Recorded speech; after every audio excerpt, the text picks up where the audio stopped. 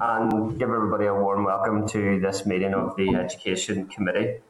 Agenda item 1 is apologies. Are members aware of any apologies? Nope. Okay, no apologies, Clerk. Agenda item 2 is Chairperson's business. In relation to the General Teaching Council Northern Ireland, can I remind members that the committee agreed to arrange an oral briefing from the Department of Education and the General Teaching Council on the role of the General Teaching Council, its legal barriers, and some concerns we have received at our meeting on Wednesday, the 24th of March 2021. The briefing will take place on Wednesday, the 24th of March 2021.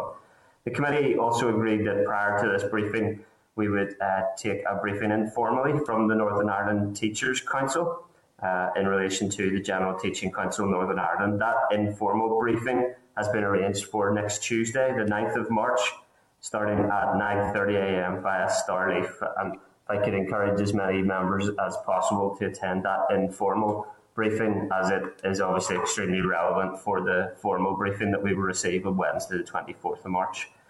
Okay, members agreed with that approach? Agreed? Thank you. Okay, members, in tabled items then, there are a number of items I just wanted to refer you to.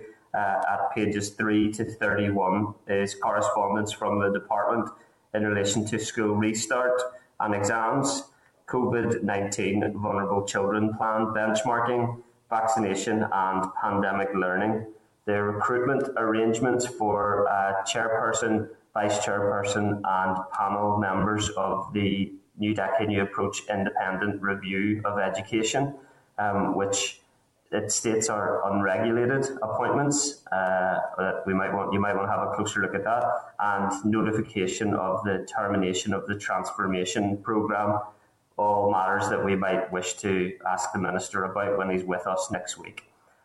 Just to bring those items to your attention and tabled items. These are tabled in the correspondence, and I wanted to make sure you had advance notice of them in advance of the committee's oral briefing with the Minister next week, scheduled for 11:30, and you will wish to ask questions in relation to those. Conscious we have a short meeting today, so I'm not going to raise too many other items other than refer you to the launch of the emotional health and wellbeing framework, emotional mental wellbeing framework, and the teachers' pay settlement progress that has been announced this week. Members want to raise any other items?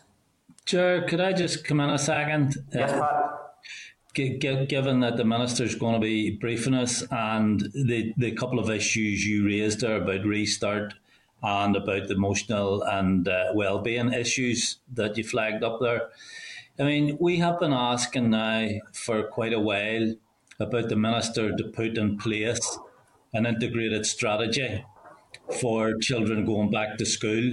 And, you know, we had Siobhan O'Neill in a while back there who agreed with the assessment that there was a tsunami coming down the tracks at us in regard to emotional wellbeing issues. And one of the reasons the Minister gave for not really having a strategy in place was that there was a challenging financial situation, budgetary situation. But then shortly after that, it became clear that the 300 million COVID funding could be carried over into the next financial year. So that excuse was kicked out of the park. And to date, we've seen nothing from the Minister, and I wonder, could it be flagged up to him before he comes in next week that we would like to hear what his actual plans are to deal with the problems children are going to be facing when they go back to school? When you take into account that the Minister himself was pushing for all children to go back to school next week, and one of the reasons being advanced for that is because of the mental health and emotional problems that children are facing as a result of the pandemic, the lockdown, not being at school and so on. So we need to see some sort of response. I've already acknowledged the good that the engagement programme did previously. But, you know, that was only small beer compared to what's required now. And we need to see something from the Minister on those issues. Thanks. Thanks, Pat. Yes, I think we're entitled to advise the Minister that we'll want to hear what his comprehensive plan for educational, emotional and physical recovery for children and young people is in the next few months and beyond when they make that return to school. Members content for us to raise that with the Minister in advance of next Wednesday. Agreed? Okay. Agreed. Thanks. Okay, Clerk, any other members want to raise any points that have been discussed there in Chairperson's business? No?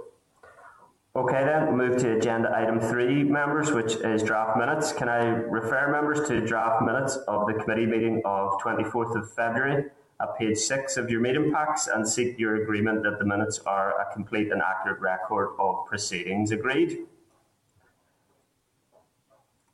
Great. Thank you.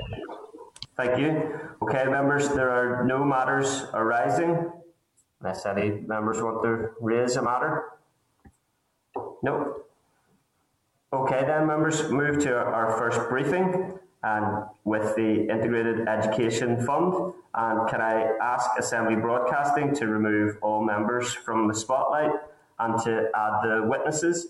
Can I refer members to a briefing note from the committee clerk at page 14, briefing papers from the Integrated Education Fund at page 16, and give a very, very warm welcome to Miss Amanda McNamee, Principal, Lagan College, Hilary Copeland, Chair of Trustees at the Integrated Alumni, Sam Fitzsimmons, Communications Director at Integrated Education Fund.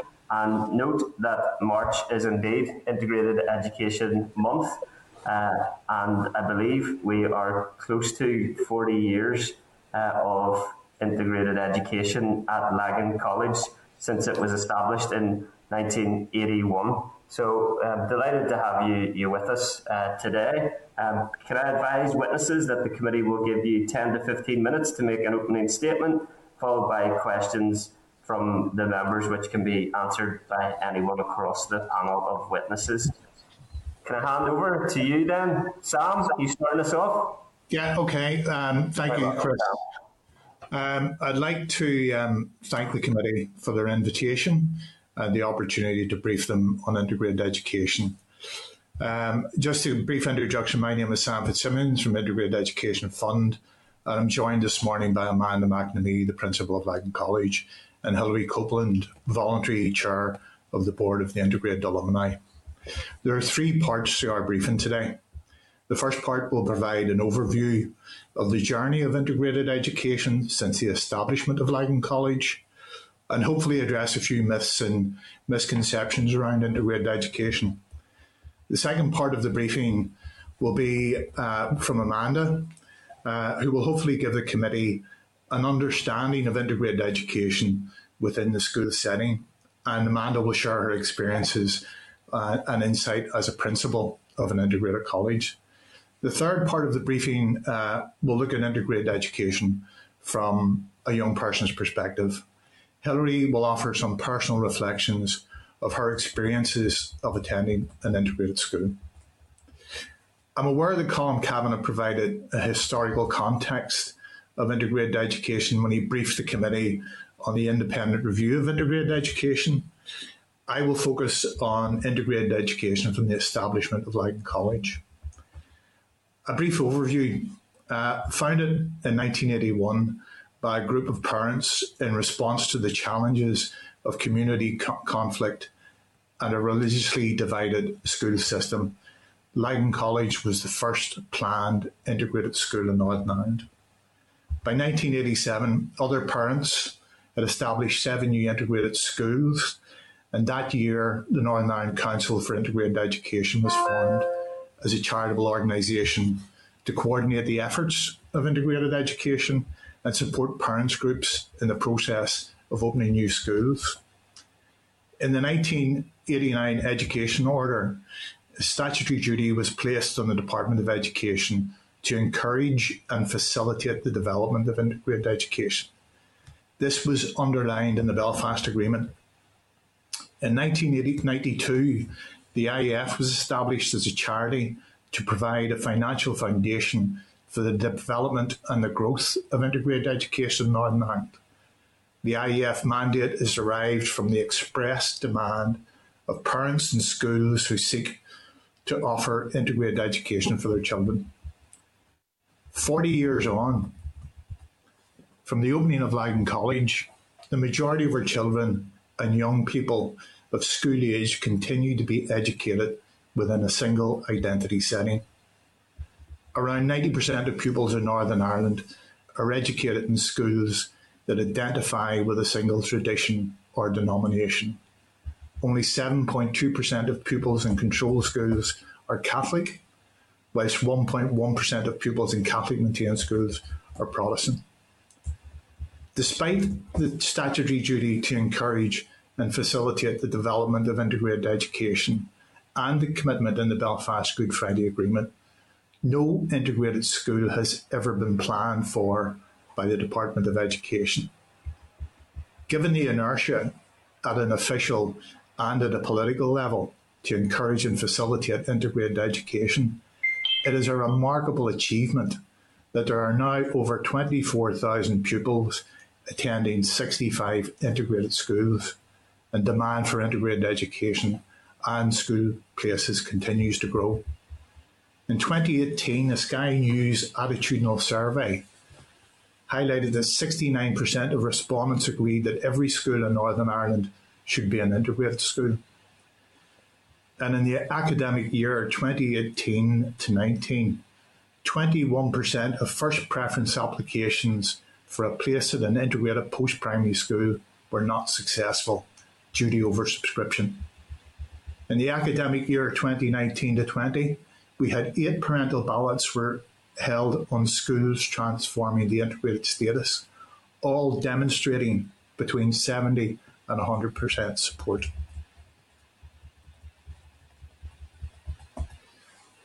I'm going to try and sort of give a little bit of a definition on integrated education. On the department's website, it defines integrated education as bringing children and staff from Catholic and Protestant traditions, as well as those of other faiths and none together in one school.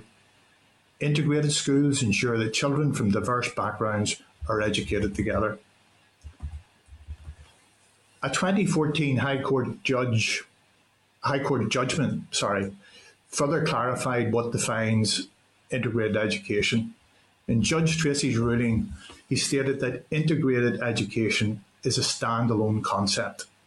He went on to say, a school which is fundamentally constituted to serve one religious denomination over another, with a partisan board, cannot be said to be serving members of different religious groups equally. As against this, an integrated school strives to achieve an equal balance in relation to worship, celebration and exposure of both faiths.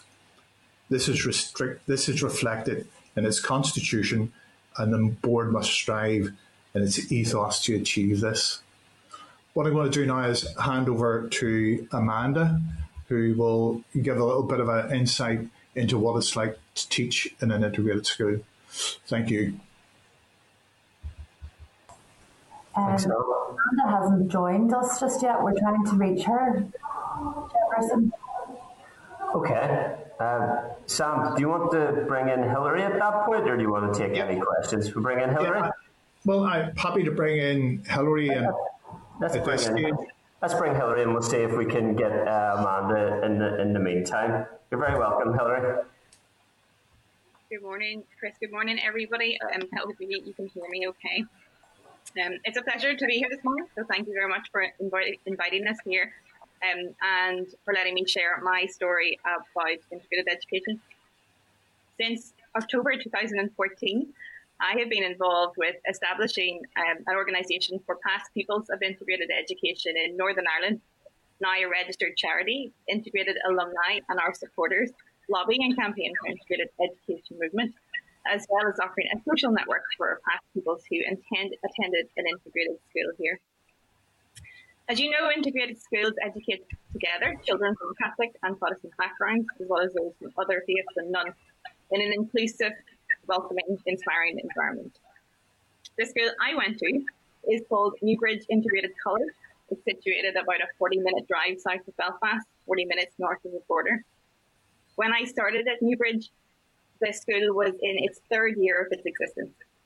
There had been a long delay in the development of the school build in 1995, and when a site in the small rural village of Lochrickland in County Down was finally secured, the farmer who owned the field would only permit building work to start after his harvest was taken in. So construction for the work of the new school commenced in August with just 17 days to go until it opened. But opened it did, and Newbridge opened with a school in grand total of 76 people and 8 teachers. So when I started in 1997, there were 156 people making up the entire student body, which I don't think would fill the long gallery in Parliament building. As an alumni organisation, our members are often invited to return to their schools to speak at assemblies, present at prize days.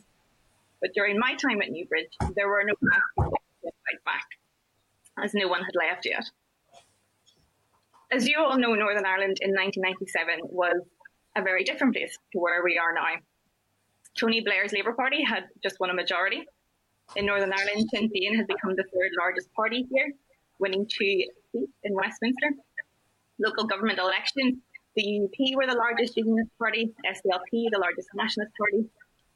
A Fianna Fáil Progressive Democrat coalition was in office after a general election in Ireland. Bertie Ahern was the Taoiseach. There were riots all across Northern Ireland that summer before term started. 1997 was the height of the Drum Creek standoff. There were many protests in national areas. They had erupted into violence. Hundreds of British Army troops had been flown into Northern Ireland that summer. Later that month, the IRA announced the renewal of the 94 ceasefire. That September, whenever I was starting school, political talks resumed.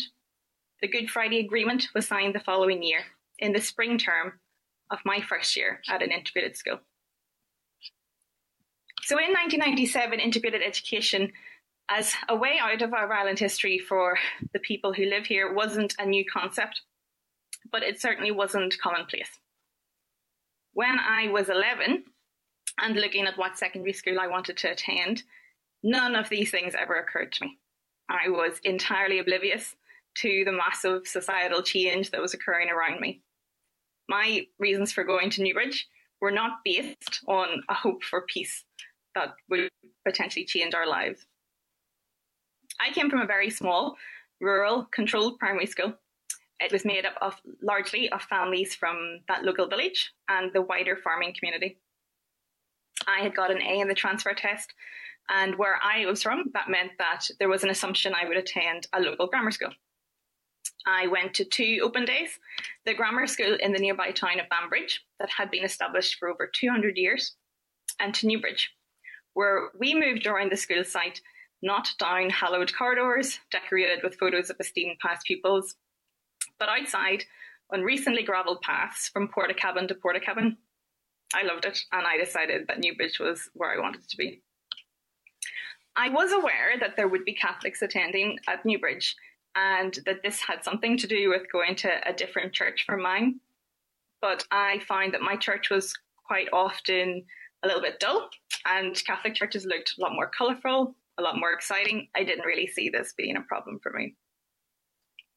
My parents let me do what I wanted, and I was very excited to start. But it was only whenever I grew older that I was able to understand that not everyone thought that this was as good an idea as I did. I found out that the parents of my friends from primary school did not agree with Protestants and Catholics going to the same school, that they did not think my parents should have let me go, and they expressed as such. I became very aware of the fear of the unknown, and many in our rural community might not have experienced the same levels of violence that were regularly making the evening news back then, but every person then and every person here has been touched by the conflict in some way. And I became very aware that it takes a long time for certain traditions to be reimagined or prejudices to be dismantled. I know that there are individuals who have not spoken to my parents since. Other people told me and told my parents that it was a mistake not to send me to an academic school, that I was bright, that I was capable, and I wouldn't be challenged and I wouldn't receive adequate teaching by going to Newbridge. And now that I'm older and I know a lot more about education systems being dominated by targets and league tables, the challenges of the employment market, I can understand why other parents might have had concerns about a school with no academic record and not knowing if the risk would pay off. Myself and hundreds and thousands of other students have proved fear unfounded. When I look back now as an adult, I think about how brave we all were to take this huge leap of faith on an unfinished school that had no record, no past pupils, no reputation, no established rules or policies or records. At a time inside our school walls, there were few reasons to have faith in that notion. But I also think about the first teachers who went to Newbridge and left their jobs to come to school, and all of those parents who wanted their children to be brought up in that environment and who thought it was worth the risk. I'm very proud that we all had faith in this experiment and in the unknown, and that all the staff and the parents and pupils who built that school worked very hard. They wanted to make it work.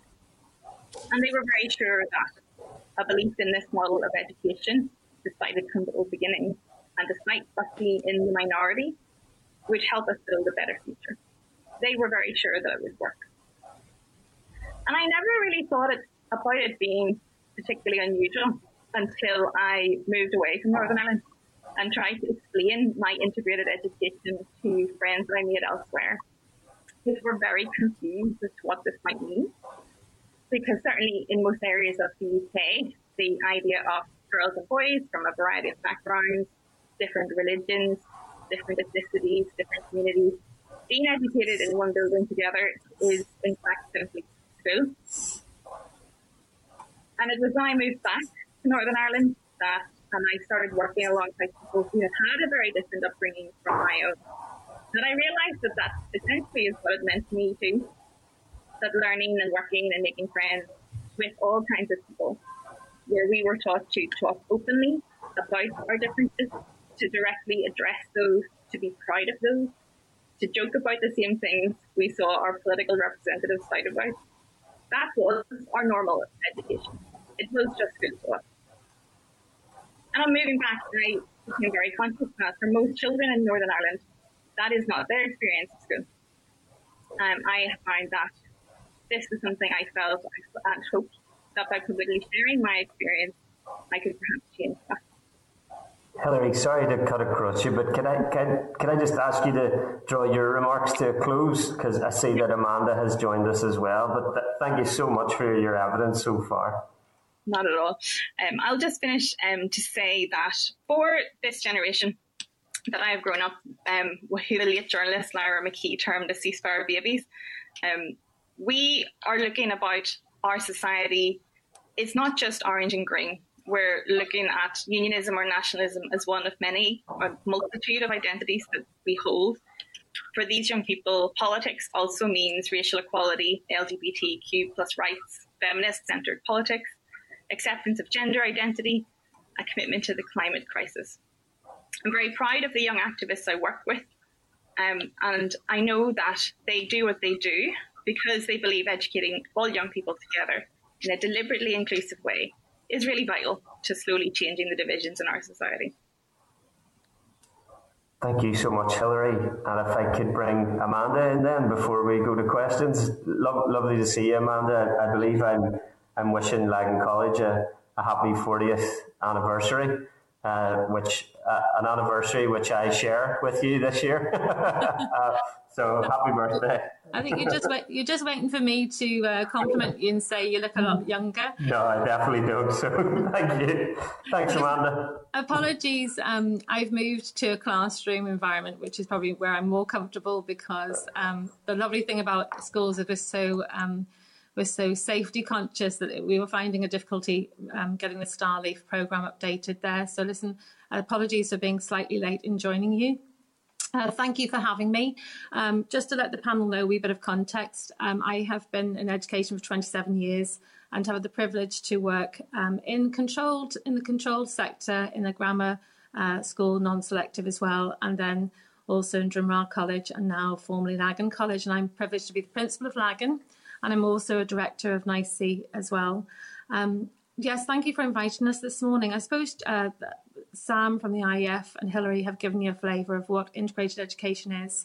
Often there are myths that people would have about integrated schools, and hopefully by talking to you a little bit more about my context at Lagan, it will give you a flavour of that. So where we have seen, I suppose, in the last decade or two, a real change in schools in Northern Ireland, which is to be welcomed. We have seen an inclusion model happening by chance, where more children from different ethnicities and backgrounds have gone into local schools, which is very much to be welcomed. The difference, I suppose, between that and an integrated school is that we are intentionally planned for. So we intentionally plan to educate all children together under the same roof. Children from the two main communities, religious communities in Northern Ireland, of Catholic faith and of Protestant faith. And that would be the mission statement of Lagan College when it was founded in 1981 by pioneering parents who wanted to ensure that their children could be educated together. So in Lagan here we intentionally plan to have children, 40% of Catholic faith and 40% Protestant faith and 20% of other and none, to recognise our statutory duty to be an integrated school. We're also a co-ed school, and we serve the needs of children who are aged 11 to 18, and we're also an all-ability school. And so I suppose the difference that sometimes people ask me about what an inclusive school is compared to an integrated school is, as I said, we are intentional and we are planned for that reason. The reason for being is for social peace and cohesion, and to build a shared future for the children who attend schools in Northern Ireland. In my context at Lagan College, we've been the first integrated plan school in Northern Ireland. We've grown from a very small environment of 28 young people in 1981, and we've been very, very privileged by the support of our parents to grow the school now to 1,425 children, and we have over 200 adults working as a team to support these young people growing up. We see such a great breadth of cultures, backgrounds, traditions, and sometimes people who consider integrated education can sometimes be of the belief that it is a space where we cleanse children's cultures and backgrounds and that we expect everybody to be the same. To the contrary is what actually happens in an integrated school. We purposely and intentionally plan to celebrate the differences. We hold different religious festivals and traditions together. For example, we've just had Ash Wednesday, although we couldn't do it because of obviously we're working remotely. Ordinarily, all the children would come together and appreciate what Ash Wednesday means to particularly the children of Catholic faith, but also those children of faith would sometimes receive a blessing as well on that particular day. But it's not just the Christian calendar, it's also children who can have other faith backgrounds, other and none as well. The other aspects that sometimes people aren't sure about in terms of an integrated school is how do we teach the curriculum? So we have a very broad curriculum here in Lagan when it comes to GCSE and A-level because we serve the needs of a whole variety of children of all different abilities. So we offer over 45 GCSEs and 25 A-levels. So we really have something to suit every learner's style. Things like history, RE, which can sometimes be difficult and controversial in a Northern Ireland setting, are tackled in a very sensitive way and in a way where children can share their experience. So we try to look at moments in history from everybody's perspective so that we can be respectful of how each person feels. And we encourage the children in Lagan to talk about controversial issues such as politics, such as nationality.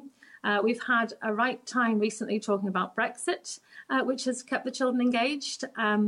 And obviously things like more recently COVID and Black Lives Matter. So we don't shy away from anything that's going to be controversial. We try to discuss it in a shared lens. I suppose that's given you a wee flavour. I'm conscious, Chris, that you maybe want to open up questions. So I don't want to take too much of the committee's time. That's great. Yes, Sam would have provided you with a bit of a briefing paper as well. Thanks so much, Amanda and Sam and Hilary, for that comprehensive set of opening remarks. Absolutely keen to bring other members in here for engagement with you and discussion. Can I just ask a couple of brief questions? Sam, could you revise that stat from, I think it was 2018-19, where there's 21% of applications to integrated schools weren't successful? Can I just check, make sure I'm accurate on that? On that statistic of Yes. 2018 figures, absolutely. It comes from actually the Good Relations review, so that is the government's figures. Okay, so one in 5 applications for integrated school in 2018-19 from TO Good Relations figures shows that they weren't able to get their integrated school that they'd applied for. Okay, and okay. You'd also mentioned statistics around the percentage of Catholic pupils in controlled schools and Protestant and Catholic schools. It seems startlingly low figures there. 1.1% Protestant faith pupils in Catholic maintained and 7.2% of Catholics in controlled schools. Is that, did I pick that up right? Yeah. You did indeed. And again, Chris, we're drawing those figures from the Department of Education's own public available information. Okay, and I had a number of other questions, but your briefing has touched upon all of them comprehensively. I suppose, Hilary, something that you said really struck me that I think sometimes we forget. Your attendance at an integrated school cost your family friendships to this day? Yes, certainly, Chris, that there was we came from a very small community, and you know whenever there are people who decide to cross the street to not speak to you, and that was the experience that my parents were able to create to me. I'm glad to say that there was worse than that, but it is striking that quite strongly people felt like that. That's startling. Thankfully, you also set out many of the benefits that you experienced as a result of that brave decision from your family. So thanks for that. I'll bring in the other members at this point. Can I bring in Deputy Chairperson Pat Sheehan, MLA? Pat there?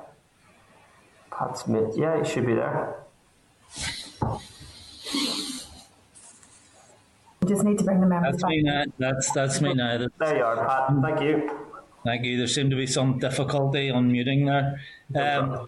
Thanks very much, Chris, and thanks to Sam, Amanda and Hilary for your presentation there. I've just a couple of questions. First of all, can I say I am a big supporter of the whole concept of an integrated education system. I think it's long past the time when people are being educated on a segregated basis. However, having said that, I do have some issues around the current model as it exists. And for example, could I ask you, are there still some integrated schools who use academic selection? Yeah, can I perhaps maybe hand that question over to Amanda, Pat? Sure, thank you. Yes, hi Pat. Yeah, so I have worked in non-selective, and Lagan is actually a bilateral school, which takes a proportion of children who are using at the minute the unregulated selected model. Okay, so to be truly all ability, you have to, again, it's about intentionally getting children of different abilities. So as I have worked in non-selective schools, just by chance, whoever has come, the school have met the needs of the children. When I became principal here, obviously I was having to become familiar with the bilateral model. And the bilateral model, certainly in Lagan and certainly in another integrated schools, there are 2 who are following a bilateral model, was really because of the context that we're working in Northern Ireland, where we do have secondary and grammar schools. So to truly be able to move children from primary to secondary to get a intentional, and I come back to those two words, intentionally planned all ability group of young people coming to the school, to show a fair proportion of children of different ability levels, we have used a bilateral model in Lagan. Now, it is something that I have always asked, even as far back as Katrina Ruan, being Education Minister. When the 11 plus was removed from Northern Ireland, I did ask Katrina Ruan to really consider at that point, when the unregulated tests came in, we continued to have the grammar secondary model, that the whole system would look at the whole issue of all ability education and how children transfer from primary to secondary. And I think that's probably long overdue, and hopefully that would come through the independent educational review. But for me, as a practitioner working in an integrated school, and I have worked part in a grammar and non-selected secondary school, I can truly say in Lagan we have the full range of ability. And that just hasn't by chance. It has happened because it's been planned. So we are very proud of the fact that we meet the needs of 100 children with statements of special needs. But we also meet the needs of children who will require help with some of their learning, but also those who will never require any help with their learning in terms that they are truly above average. So every child has to be seen as an individual in every school context. So Lagan College would certainly support there being a review of how all ability education could be furthered in Northern Ireland. Okay, thanks for that, Amanda. And I accept what you're saying about your own school. My concern would be that if we're going to talk about a really integrated system, it's not just about religion or community background. It's also about the socio-economic background that children come from, and a proper integration of our whole education system. And just on the same theme, and there have been some concerns raised about this also, that some integrated schools do lack a critical level of inclusivity in terms of the type of sports that are organised, the expression of culture, the teaching of history, and the marking of historical events, and so on. So, and I've had some discussions with Trevor Lunn about this, who's a great supporter of the integrated education system as it is. And he's put me right on a few occasions some misconceptions I had about the integrated system as it stands. So I don't want to appear to be too critical, but certainly quite a number of integrated schools that I'm aware of don't, for example, provide Gaelic sports. They don't teach Irish. And there are issues around the wearing of emblems, for example, that some integrated schools would, for example, allow children to wear a poppy, but wouldn't allow children to wear an Easter lily, for example. So those are just some concerns, and I suppose this goes to the issue of inclusivity, like my previous question on socioeconomic background. So I'm just wondering, could you talk about that for a moment or two? Okay, Pat, you're given an analysis there in fairly broad terms around inclusivity within integrated schools. All integrated schools are on various journeys and all have different resources. I'm sure Amanda can give you some information about the work that her school has done and the success that they have had in the likes of GAA sports. But there are other schools that have transformed from controlled status to integrated status, are on a journey of sort of being much more inclusive, and that journey will continue as the school evolves and develops. But a lot of this comes down to resources. Many schools just don't have the resources to provide the range of sporting and cultural activities that perhaps maybe other schools in the integrated sector may have. However, one of the things that is absolutely true is the ethos within an integrated school is about that inclusive celebration.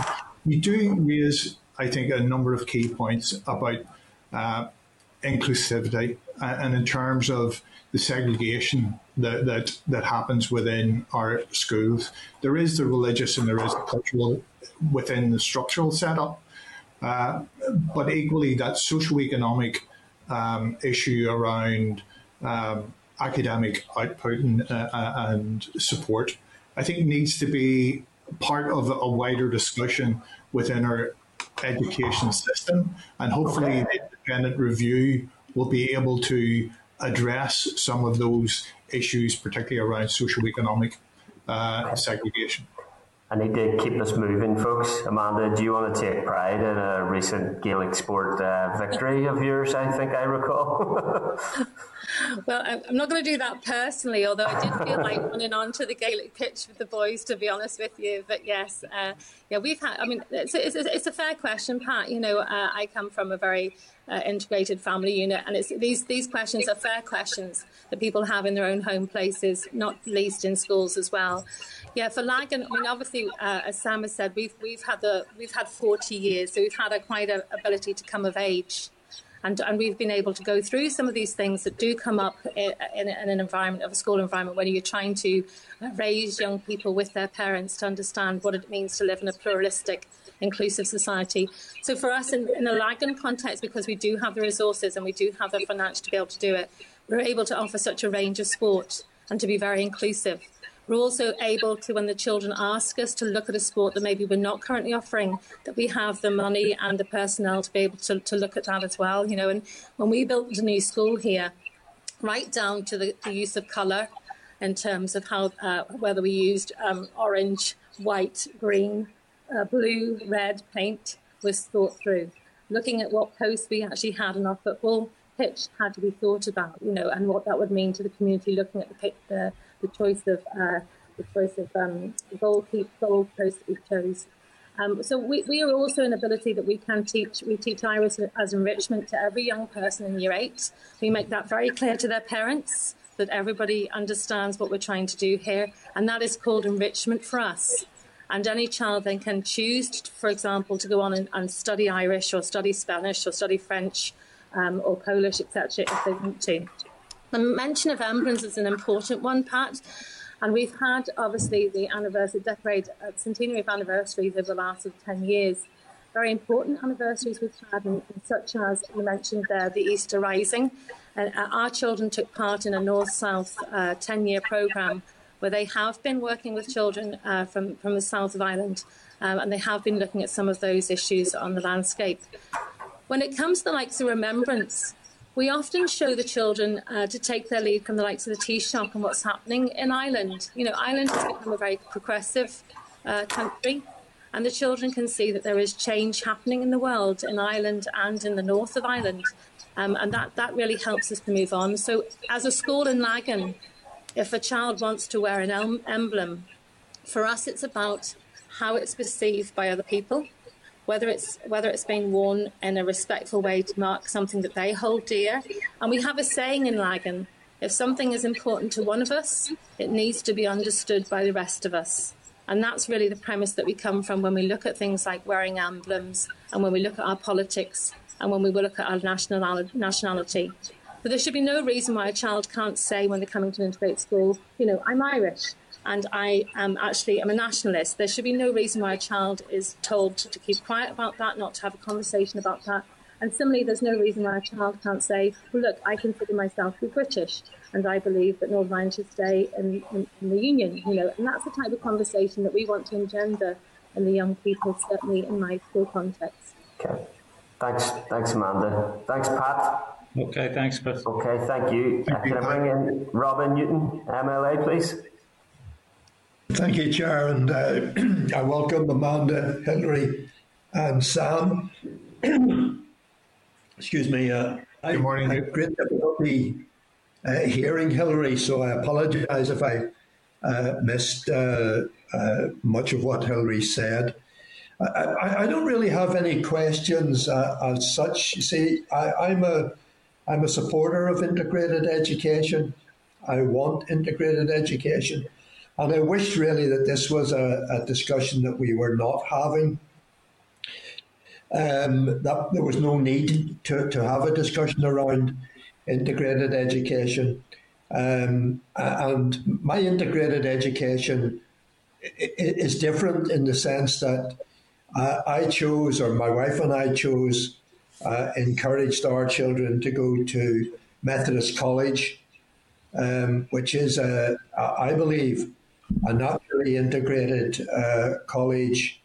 In all my years, having two pupils at the college a few years apart, in all the discussions that I had with from the principal down to class teachers, heads of departments, there was never a discussion around Protestant, Catholic, or percentages.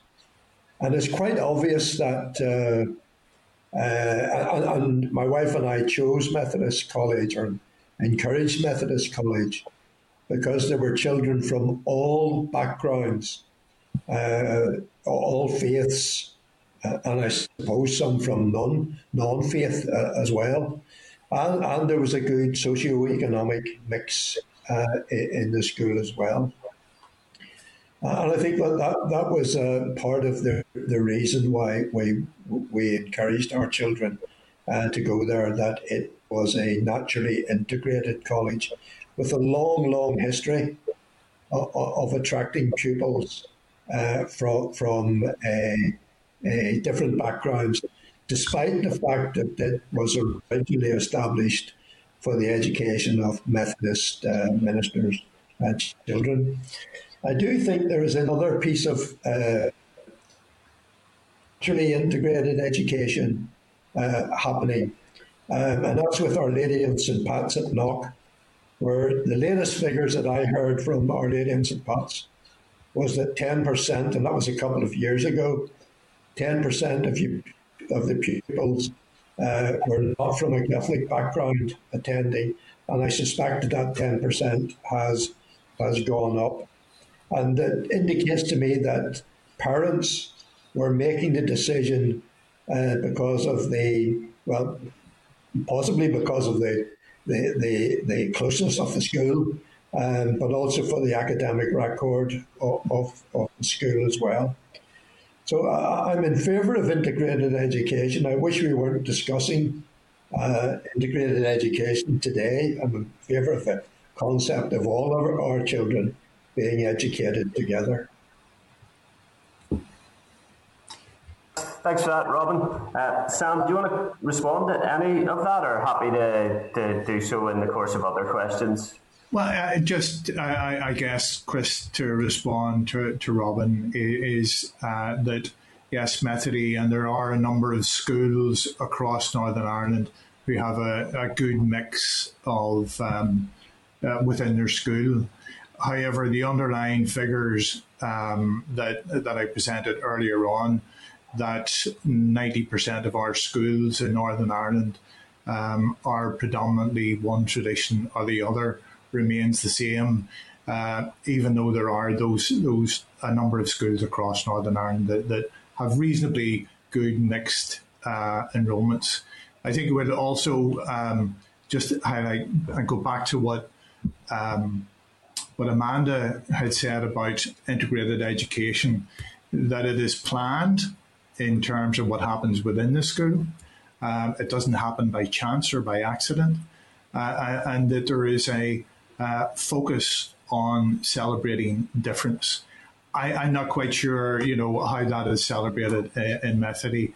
I'm sure Robin would have an insight into that. Equally, I think it's worth noting that the two schools that Robin touched on are grammar schools. And back to Pat's reference about socioeconomic segregation, I think that needs to be thrown into the mix as well. Okay, thanks for that, Sam. Can I bring in Daniel McCrossan, MLA? Thanks. Thank you, Chair, and thank you to Amanda, Hilary and Sam. We've met on occasion, and it's very good to have you with us today, and thank you for your introductions and for some background. I'll just jump straight to questions because I know the chair is very strict on time these days, especially with Pat Sheehan there as the new member. You've quoted a 2018 Sky News survey as reporting that 69% of respondents agreed that every school should be integrated. But some would suggest that what people were really agreeing to is that schools should contain pupils of mixed religion. These two concepts may not always be the same. So 2 points on that. How would you describe the ethos of an integrated school? And secondly, how is the integrated ethos taught? Thank you. Okay. Should I go back to the earlier briefing in relation to the definition of integrated education that Judge Tracy in his High Court ruling gave in relation to integrated education, which is integrated education as a standalone concept. Mm-hmm. A school which is fundamentally this is not an integrated school. A school which is fundamentally constituted to serve one religious denomination over another with a partisan board cannot be said to be serving members of different religious groups equally. As against this, an integrated school strives to achieve an equal balance in relation to worship, celebration, and exposure to both faiths. This is reflected in its constitution, and the board must strive in its ethos to achieve this. That is the difference between an integrated school and a mixed school, the type that Robin highlighted with Methody and St. Pat's. In relation to what actually the ethos of an integrated school and what happens, perhaps maybe if I go back to Amanda to give an overview there. Yes, thank you. Thanks, Daniel. Nice to see you again. Yeah, no, this has been really interesting. The last couple of questions have been really interesting debate. And as I say, I think Robin and I spoke at one point. I'm very fortunate to have worked in Methodist College, and I'm very fortunate to have one of my children is in Methody. And one of my children is in Lagan, So on a personal level, I have a lot of respect for other schools, and I have worked in those schools. And I think this is where we need to come very acutely towards the issue of integration, as Sam has said, which is very defined, compared to an inclusive school. And there are many really good inclusive schools. And as I say, I suppose the Education Committee can feel, as Robin has mentioned and Daniel, that a lot of schools have come a long way on the journey of sharing their educational experience, and that has to be welcomed. And we definitely, by natural means, as Robin and Daniel may be alluding to, we see a change function is happening in society, and we see that children from different religious affiliations and none are naturally starting to attend different schools, which is really to be welcomed compared to where we were in the 80s with very clear segregation. But I suppose the discussion that we're having today is how the government, how we as adults can actually try to make that a planned event where we're planning for more integrated schools to be available to more families, because there really aren't enough in terms of choices out there. Daniel, you have talked about, is it taught? Yes, it's taught. The minute the children come into Lagan and other schools, we have a taught programme of what it means to be in an integrated school and part of an integrated school community. So we talk about ourselves as being one school community, all right? And that's often people get misconstrued that one community means that, again, you have to become sterile and you have to just fall into being one type of person. Absolutely not. So we're one community, but we're a community that lives, grows, develops, learns together, and we actually teach aspects of the curriculum with purpose and intention and planning. So I have the luxury as a parent of knowing these different models and a practitioner of knowing these different models. And I have been very privileged to work in schools such as the Boys Model, Methodist College, and I know exactly what goes on in schools, and great work goes on.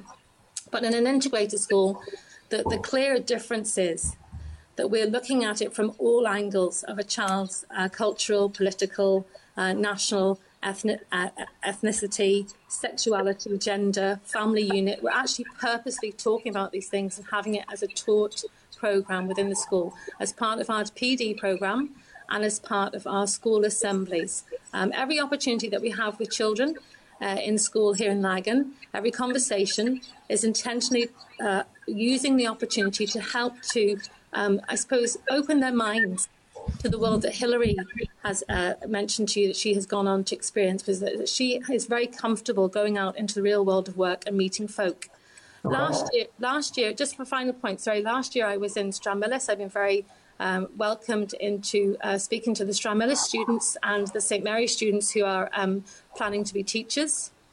And I asked a straw poll of the 200 participants in the room to stand up and let me know who had within their very close friendship group, as in within 2 or 3 in their friendship group, somebody in their friendship group from the other main tradition in Northern Ireland.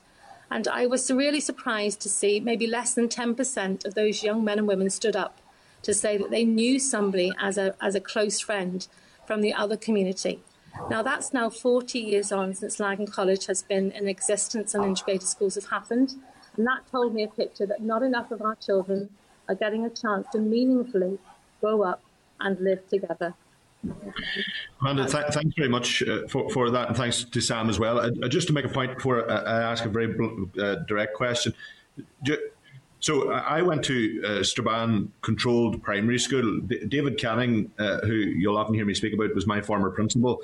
And I went there as a young Catholic boy and mixed with children from all backgrounds, all walks of life, not caring if they were Catholic, Protestant or other. That's how I've always been raised by my parents.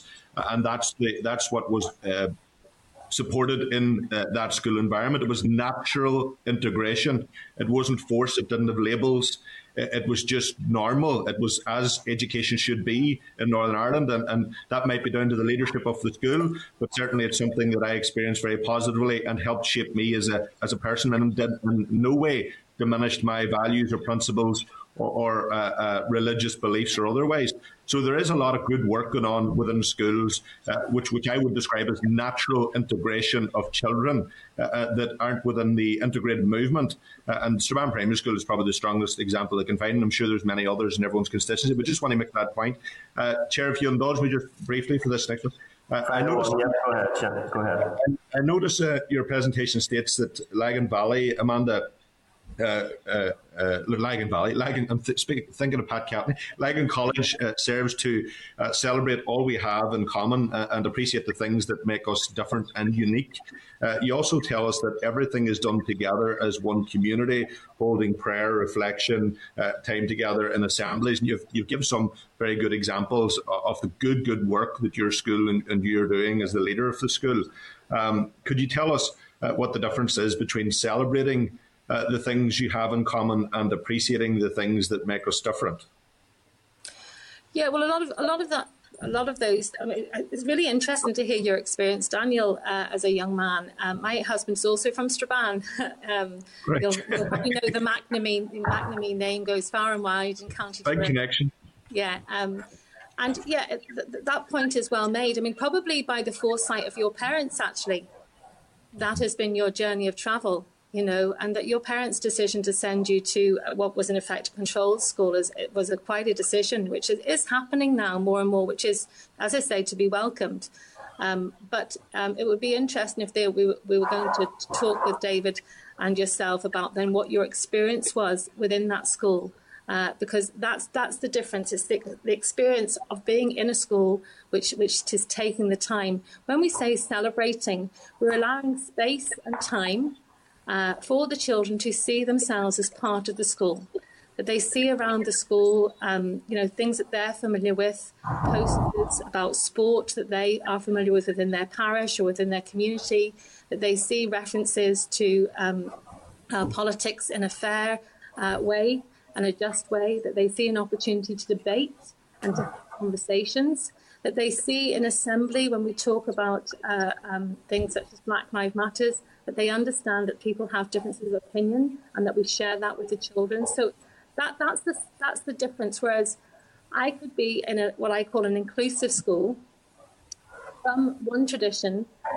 and whilst I may feel very much welcome by that school, I may never see or hear or have those conversations going on in that school. So I could travel through some of the schools you've mentioned very happily, making friends, learning, but nobody will really take the time to talk about my faith, background, my culture, my politics, my belief in sexuality, relationships, then none of that will actually happen.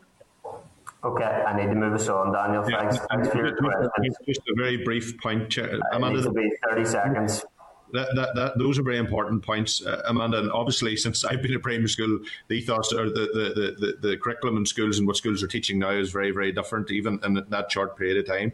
But just to put on record, I've been with Drumragh Integrated College in Omagh on many occasions, and there is a lot of great work there, and they're a very strong example of how this is done right and well. So I just wanted to put on record. I'm glad to hear you're married to a Strabane man. good local advertising, Daniel. Well done. Robbie Butler, MLA.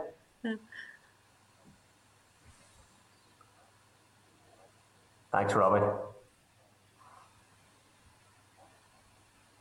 I've been in Lagan College a couple of times at some very kind of tough political hustings, and it is really good because one of the good things that you get is you get challenged from all quarters, and it's really, really good and healthy.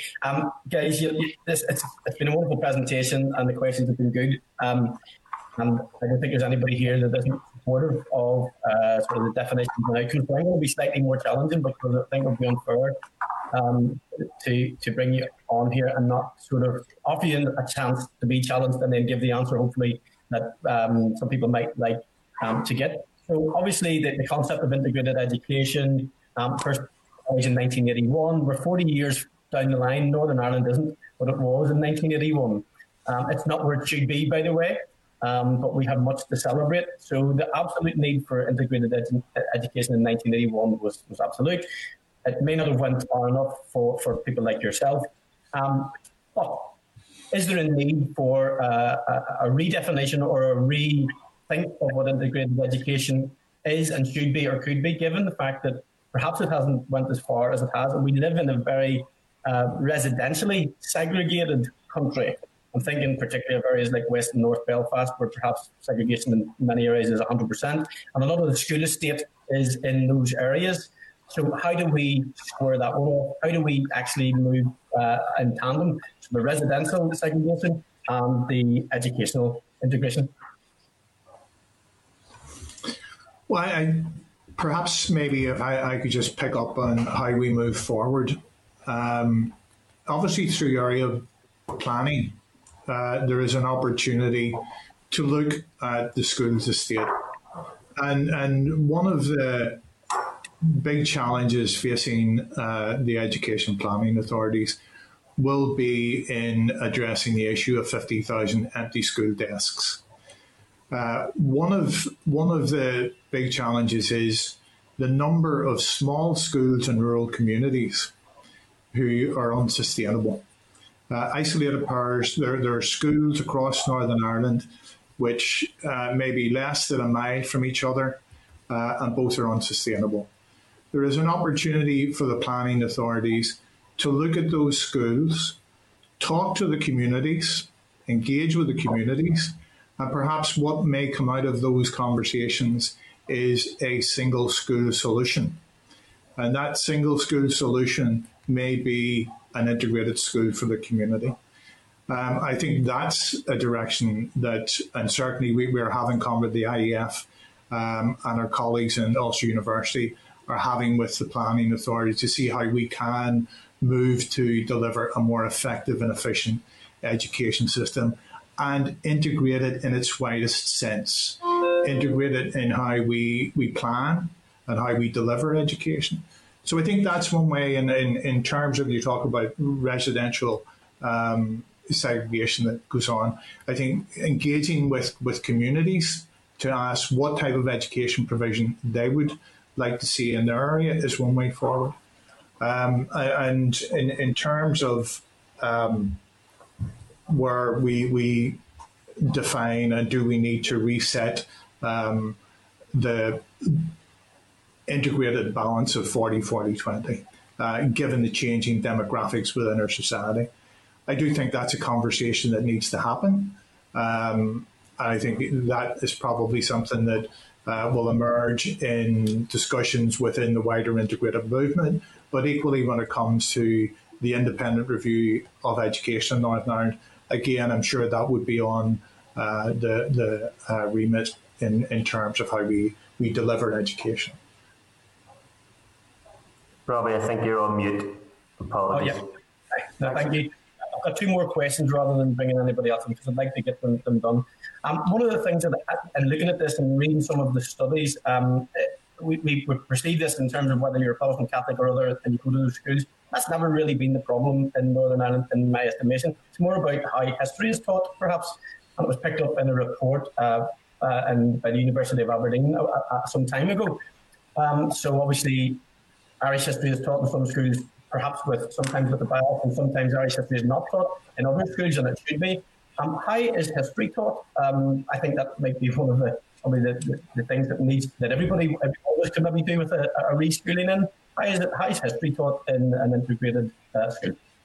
I think I'm not an educationalist in this, so I'll hand over to Amanda to respond to that, if that's okay. Forgive me for saying so, but if we can keep our answers concise as well as our questions, that'd be great. Amanda, thank you. Yeah, again, we have to plan it very carefully.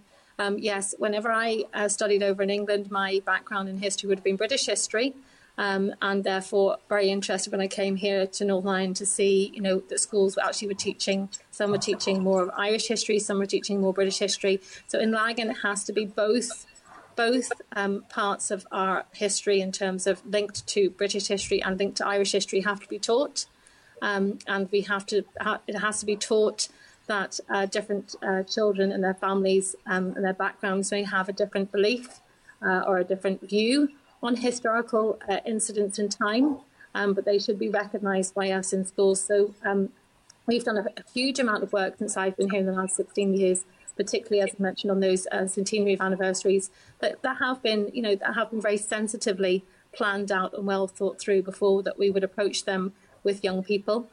We obviously have the history of Northern Ireland coming into fruition being this year and having to consider that in a very sensitive way for children from all different communities and backgrounds as well. So history, politics, RE in particular, which sometimes can be the contentious issues for us, have to be approached very sensitively in terms of our team. And our teachers that come in to work in an integrated school, they have to have that pre-training to understand that our job is not to force an opinion on a child or force a viewpoint on anything. Our job is to open their minds to information and then for them to decide their views and opinions.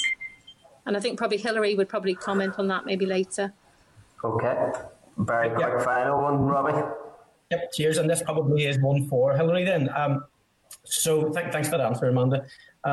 So I'm going to ask this. It seems like a blunt question. Okay, so I'm going to say, does integrated education work? And the reason I'm asking that, I'm just thinking in terms of output of a pupil. So obviously the purpose of a school is to educate, and there's wider context beyond that. But what would be the difference in the output of an integrated school against a young person leaving a controlled or maintained school with regard to that overall? So if you were genuinely trying to sell this, other salespeople in the room, what would you say is the outcome and the differences? Thanks, Robbie. Hilary? Thank you, Robbie. I mentioned whenever I spoke earlier that there was some hesitancy from some quarters about me attending a school, being an academic child, and not going to a grammar school and whether I would receive adequate teaching.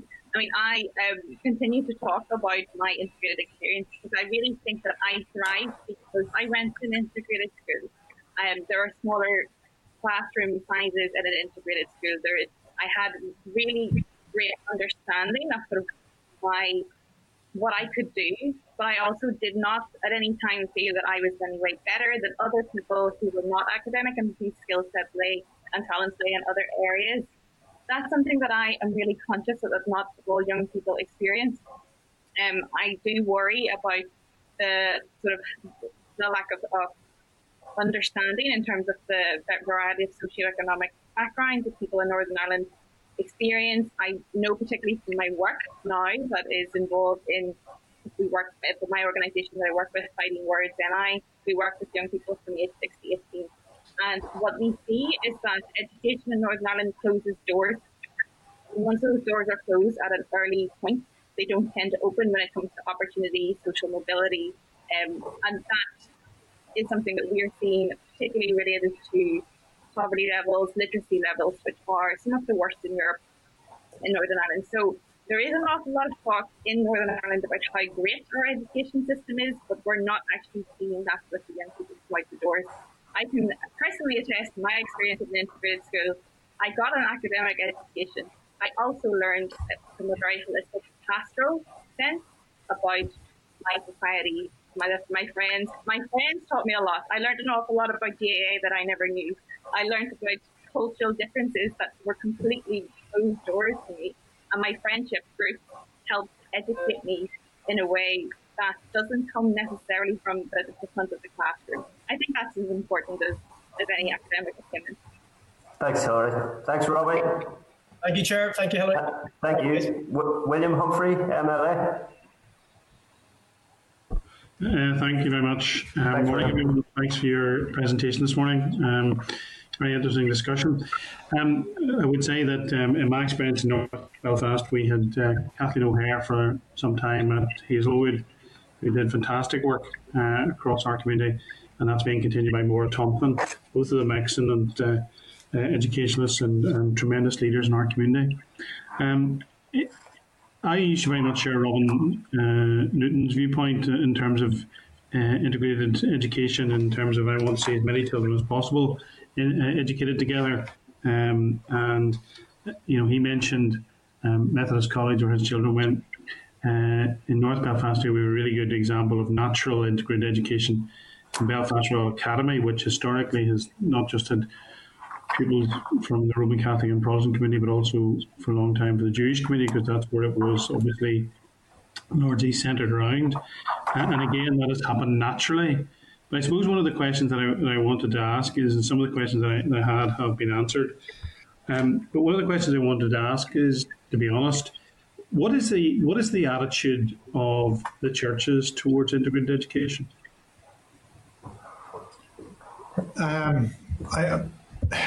We obviously try to engage with all key stakeholders, but there is a history, I guess, of resistance by the churches to integrated education. And I think there's a challenge to the integrated education movement that they need to engage more with church representatives to debunk some of the misconceptions that there are there about integrated education, and to work towards, rather than maintaining institutions, work towards what is the best outcomes for children. Well, what does that mean? I mean, the challenges. I mean, are there some churches that are in support, or are there some churches that are hostile? I mean, what is the position of the main churches? I think it would be very, very wrong for me to try and generalise about the churches. Obviously, there are some members of the main religious Christian churches in Northern Ireland that would be supportive of integrated education, and there would be others that may be more resistant. I don't think it's just one particular view that's coming out of the churches. But the churches per se, as in, you know, say the four main churches in the Christian denominations, that they haven't taken a position, have they, or have they? I'm not aware of a position, but perhaps maybe that is a question that should be asked directly to the main churches, rather than the integrated movement trying to second guess the position of the churches. William, did I see Amanda? Does Amanda want to come in? And there, I think I see her hand raised, maybe in terms of her interaction with the churches, William. Yeah, no, I think William, because Sam is obviously not a practitioner in an integrated school, it's probably easier for me to speak about that. You know, from what I can see, and I'm too young to know, way back in the 1980s. In those early days, politicians and church leaders, I think, were nervous And I think that's understandable. We're nervous about what integrated education would mean and would look like. We have come a long way.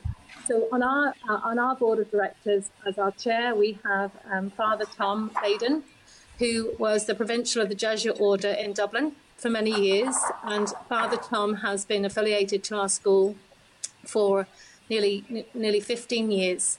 And we have a very strong relationship with all churches, certainly in the Greater Belfast area, to the point where we've had annually every year we have a carol service, and what we do in Lagan is we reach out to the local churches, and we have every year a carol service goes into a different church and local community. So some years we've been at Not Presbyterian. Recently we were down at the St. Cloud Road Presbyterian. We've been at St. Bernard's, the Good Shepherd. It is about opening up people's lives to the concept that people are practicing their religion and their choice of religion by choice, by free choice, and that children should not be afraid to visit the local mosque, which we take our Year 8s every year, to a whole variety of different churches, chapels, mosques, temples, so that our children who maybe haven't had the chance to go into somebody else's place of worship, it's opened up to them. And it's not something that they, don't know about what goes on inside. Yeah. So in terms of the governors of schools, you mentioned board of directors, is it? But in terms of governors of schools, I mean, are the churches offered places in governors in integrated schools, or what way does that work? We don't have any governors who have to be associated to a church, but they can be. Now, in my time now at Lagan for the last 11 years, it's been principle there isn't anybody who has offered to come on through a DE rep or through offering to come on. Our representation comes from parents, teachers, directors and DE reps. But, anybody can become a member of the Board of Governors here, but it's different to other schools who have to have representation from churches on their governors. We don't have to, but it is obviously not precluded, and we welcome anybody who wants to be a governor of an integrated school. Okay. Sam, when you talk about challenges in terms of the issues between integrated education and the churches, do the integrated education movement meet with the churches on a regular basis, or how does it work? Not on a regular basis, Maurice, but it is, I think, a key stakeholder in how we shape our education going into the future, and sort of having more regular engagement with them would be a useful exercise. Okay, thank you very much, Chairman. Thank you, everybody. Thanks, William. Thank you. Nicola Brogan, MLA. Thank you, Chair, and thanks to Sam, Hilary and Amanda for your evidence this morning. I think it's been a really interesting discussion, so thank you for bringing it to the committee. Amanda, I just want to touch on a few points you had made. First of all, congratulations to Lagan College on the 40 years. It's a really special year for you, and we'll wish you all the best with it. I really enjoyed what you said there about how you and Lagan College promote each individual's identity and their culture.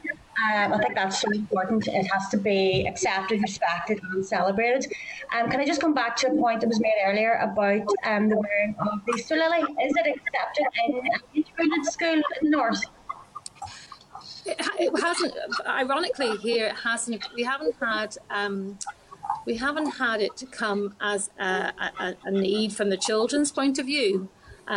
So to date, we've had children who've been very interested in wearing the remembrance poppy from Ireland, which has the shamrock with the poppy in it, and also the white poppy, and that has become a big debate in the last couple of years. And I think that was because when we started to see change management happening between Ireland and the north of Ireland coming together with some of those occasions, not to necessarily showcase war and conflict, but actually the opposite, to showcase reconciliation and peace and moving society forward without having to fight with each other. But it hasn't come an issue in Lagan. But what has become interesting is children's concept of sport And so we've seen a lot of children feeling that they can wear, they can absolutely wear sports clothing that comes from, traditionally maybe Gaelic compared to rugby, compared to soccer. We've seen that definitely grow. It would be something that as a school, everything that comes to us as a school, we have to take it in terms of, what do the children feel about it, to consult with the children and to make sure that people are wearing things so that others understand it.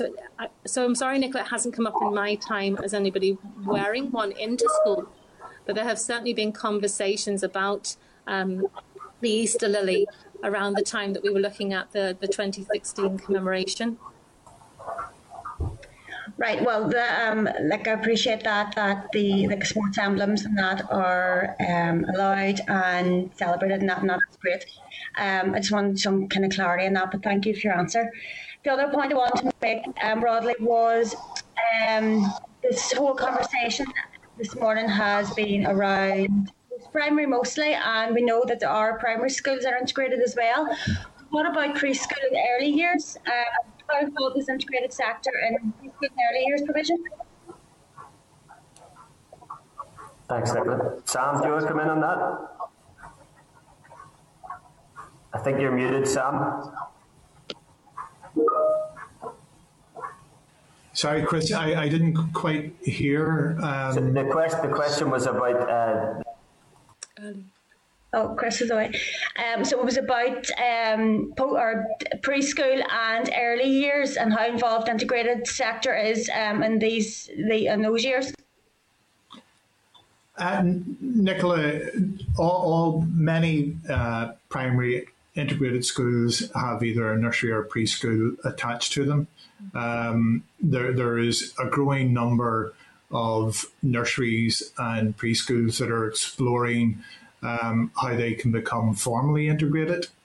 And certainly we would welcome that development in terms of the growth of integrated education. And equally, like all primary schools, it's much more about demand and resources in terms of nursery and preschool. I'm not quite sure if that answered your question, Nicola, but... No, it does. I just wanted to kind of know how involved they were, or if there was like room for growth for integrated practice and principles in that area. Sorry, Amanda, want to come in there? Just speaking to I'm on the APTIS group, which is the Association for Principals from Integrated Schools, and yes, I think the whole area of growth has come to the forefront of our minds recently, because the demand is there right from nursery up, Nicola. And the sad thing is that we can't meet the demand because of PEG places, but also because of as you go higher from those preschool places, then that demand increases when it comes to primary and post-primary.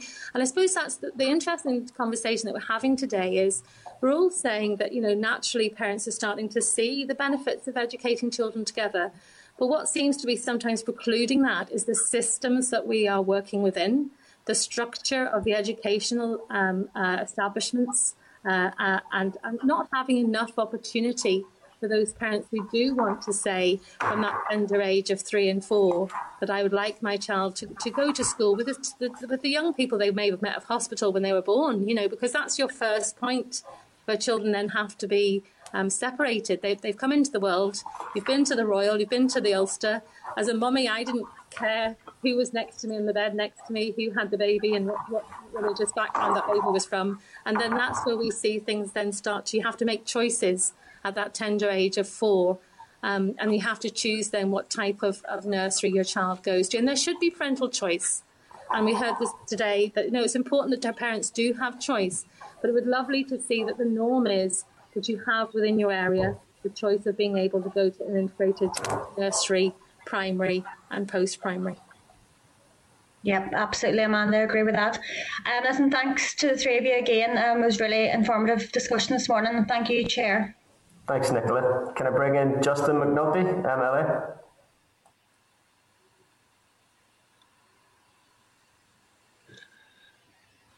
Hi, Amanda, Sam, and Hilary. Thanks for your evidence today. Very interesting. And hearing about the success of your GAA teams in Lagan College, it's exceptional. I light up when I hear about young kids get involved in GAA who are not from traditional GAA backgrounds and being coached.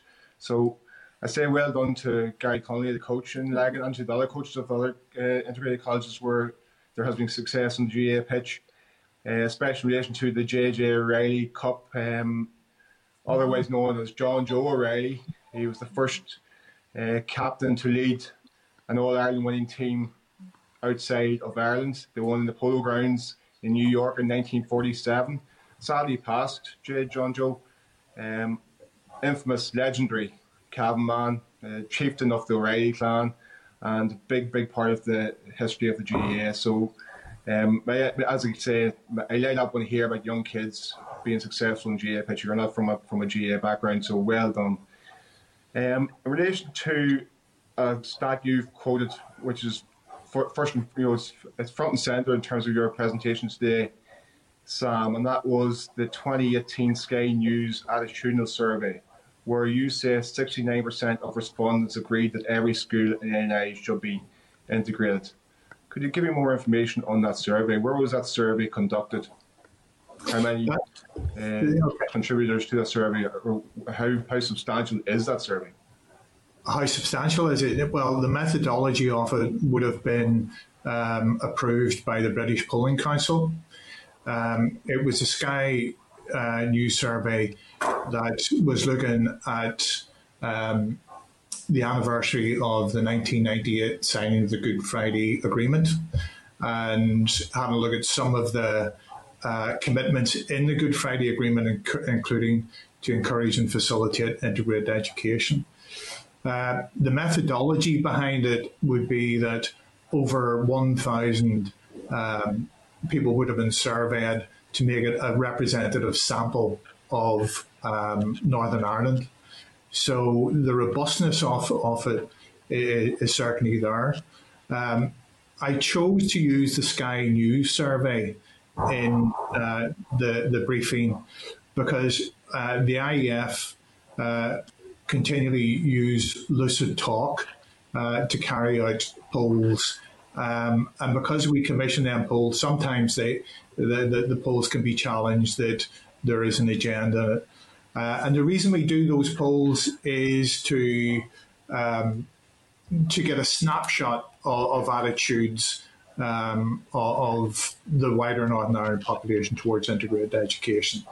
So the reason I chose the Sky one is because it was an independent, separate poll, but without doubt it reflects successive polls over the last 20 years where there is absolute support for integrated education, which is always sitting around the 65 to 80%.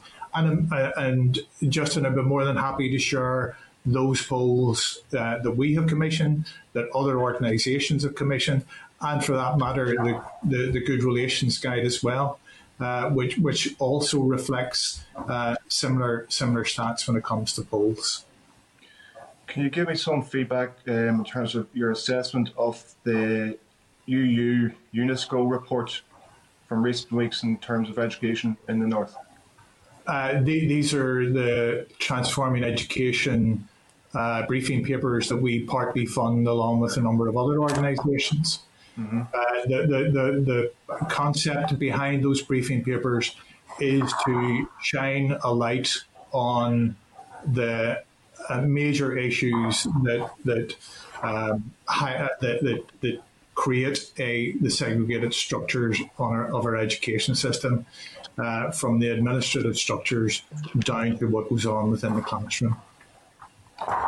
Okay, I'm a supporter and concept of integrated education completely. I fully support your ambitions. However, I'm a bit annoyed that the sort of prevalence of thinking that schools who are not integrated are bastions of bigotry, because that's just not the case. And I went to a Catholic controlled school, and I wasn't taught to be us or them or them versus us. I was taught very diverse group of people, and I just don't like that sort of view that schools are not integrated are baskets of everybody, because we certainly weren't in the school I went to. When Uri was being blown up to bits all around us, we remained completely detached from politics, and we were taught to respect everybody, and that's how I was raised, and that's how I think most schools in the north raise their children. So I just feel that view that's prevalent here in this discussion, I'm not really comfortable with it. I would have to agree that no school in Northern Ireland preaches or implies bigotry within the school environment. And I don't think anyone within the integrated movement would suggest that at any point. I think what Amanda and certainly Hilary have reflected is the difference that happens within an integrated school. And that is about the celebration of different traditions and cultures, which just can't happen in schools that have a predominantly single tradition attending their schools. Absolutely, top in the mind. Completely agree with you that all schools in Northern Ireland are doing a tremendous job. I think what we really should be looking at, though, is the role of the role of education in moving us towards a more reconciled and shared society. Okay, thank you very much, folks. Thank you. Thanks, Justin. Can I bring in Morris Bradley in there? Muted. Oh, there we go. Thanks, Morris. Right, Chair. Chair, thank you very much. I've listened to the presentation intently here this morning, and thank you very much for that, all three of you. But, as someone who believes in the integrated education system, private, I felt it very, very, very interesting. But I believe in one education system as well, so we should have one education authority. I don't think this country, as I've already said, can sustain an integrated education system, a control system, and a Catholic maintained system. So there needs to be a complete rethink of education at authority level.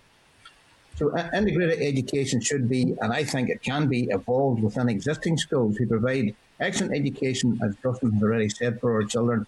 And a key question that I had has already been asked by William, and that was the discussions that the integrated education movement, as Sam calls it, had discussions with the various churches. And I'm a wee bit disappointed that I didn't really hear an answer that the integrated education movement or system has had meaningful discussions with the churches. But can I ask Sam, how many integrated education schools are currently cited in what would be termed Protestant areas, and how many integrated education schools are currently cited in what would be termed Catholic areas? Now, I'm thinking along the lines of your previous figures within the mainstream education of only 1.1% Protestants attending Catholic maintained schools and only 7.2% of Catholics attending control schools. This suggests to me that the current offering of integrated education is something just not right. Could you enlighten me a wee bit there, Sam, please? Okay, Morris, I wouldn't have the information in front of me about where each integrated school is located. However, Ulster University have recently published a paper around school choice, which does a mapping exercise of where integrated schools are placed, and the realities of school choice for parents who want to send their child to an integrated school, but either the integrated school closest to them is oversubscribed, or an integrated school is just far too far away for them to be able to access it. So I'm more than happy to provide you with that briefing paper, and hopefully that should give you an indication of the location of integrated schools, and therefore sort of the broader landscape of access to integrated education. Thank you very much, Sam. One more question, Chair, if it's all right with you. Thanks, Morris. Yeah, I heard this morning there that somebody had said that they'd asked a friend who had gone through the integrated education system how many friends they would have percentage-wise of the opposite tradition. And I heard the figure 10%.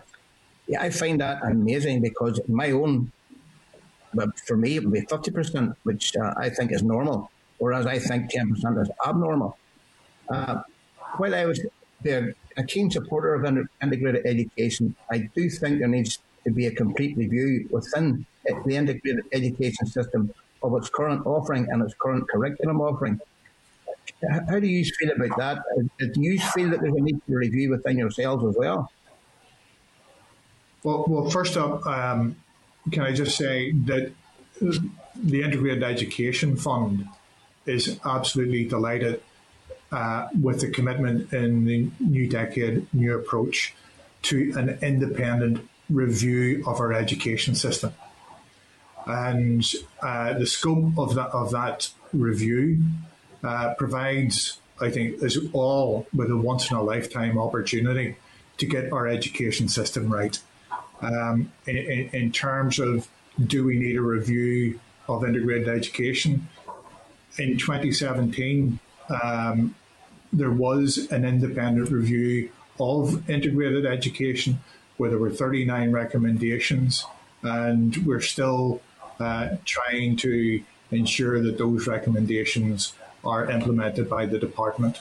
I'm aware that some of those recommendations may go into the new independent review, but again, we welcome that as an opportunity to see a much more integrated education system from delivery at a structural level to in the classroom. Okay, thanks, Chair. Chair, an awful lot of questions have already been answered, so thank you very much for your time, and thank you very much for your presentation, folks. Appreciate it. Thank you. Thanks, Mars, and thanks very much indeed to Amanda, Hilary and Sam. Can't let this go without saying that some of the schools referred to as naturally integrated and inclusive don't even include association football, never mind Gaelic association football. As a full-on bias association football man, I'll make sure I get bespoke in on that one. But yeah, thanks very much indeed for your presentation today. From my point of view, the structures in the Northern Ireland education system that separate our children too often are socially and financially unsustainable. And I think we need more options and choice for children to be educated together. I think multiple surveys and research has shown that to be the case. And I know in our next presentation we'll maybe look at some of those structures and systems that act as challenges to integration in a bit more detail. But thanks so much indeed for your time today. As you mentioned, the independent review of education is coming up, and I think it is important that we ask the type of questions that we've asked today, and that we'll have this conversation in a respectful way to try and make sure that we do have an integrated and sustainable school and education system in Northern Ireland. So thank you very much, folks. Thank you. Thank you, and thank you to the committee for their engagement and their questions. Very much appreciated. Thanks. Okay, can I ask Assembly Broadcasting to remove witnesses and add all members back into the spotlight and to keep them there until the end of this session? Can I ask the clerk to summarise any other actions or requests for additional information resulting from our briefing? Thanks, clerk. Yes, Chair. I suggest that the committee write to stakeholders on the occasion of Integrated Education Week after 40 years of integrated education. So primarily seeking the position of the churches in terms of their support for integrated education, having seen it in practice over this period of time, and I suppose on the grounds of the basic proposal that is a reconciliation measure.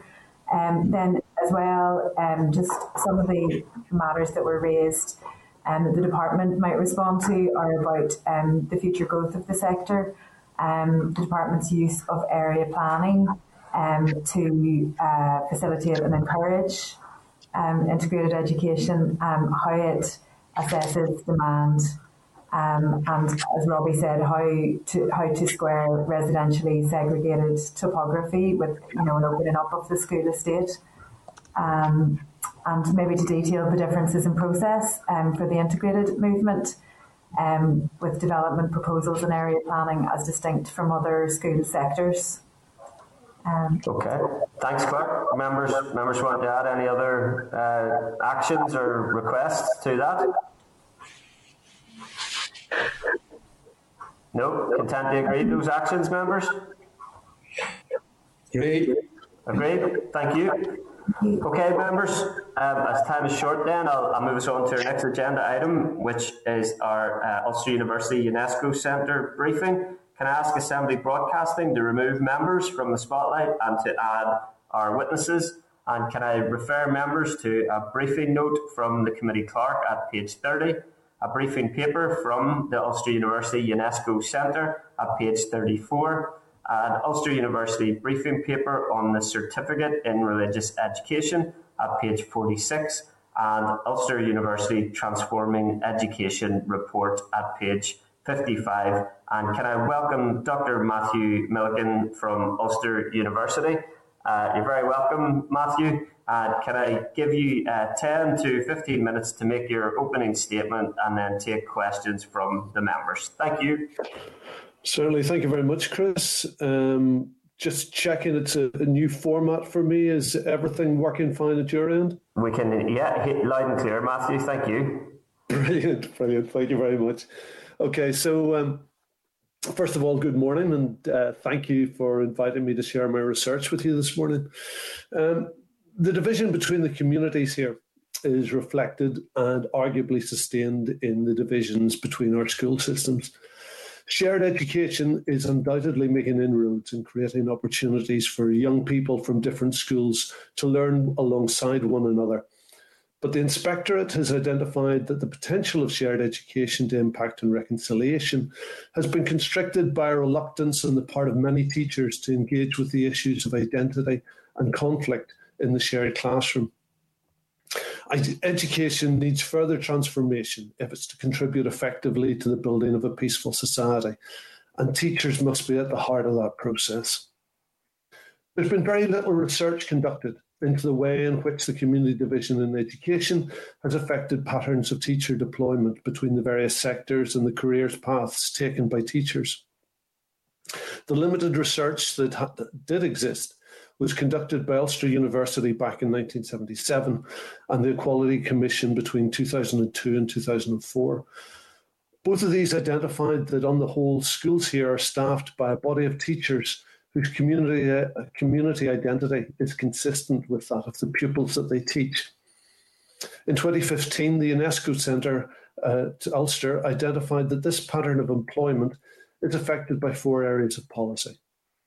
Separation of primary school teachers undertaking the B.Ed at St Mary's and Stranmillis, the place of RE within the school curriculum and the wider influence of religious aspects within education, the requirement for teachers in maintained primaries to have completed a certificate of religious education that's approved by the Catholic trustees, and the teacher exception from protection under the Fair Employment legislation. It's commonly presumed that teachers will follow a community-consistent path from birth through to employment, that the primary school that they attend will be aligned with their religion or their community identity, as will the post-primary school that they transfer to. Those pupils who decide to pursue teaching as a career may choose to enter a community-consistent college, St Mary's or Stranmillis. Here they will be prepared for teaching in either maintained schools, attended almost exclusively by Catholic pupils, or controlled schools, attended mainly by Protestant students.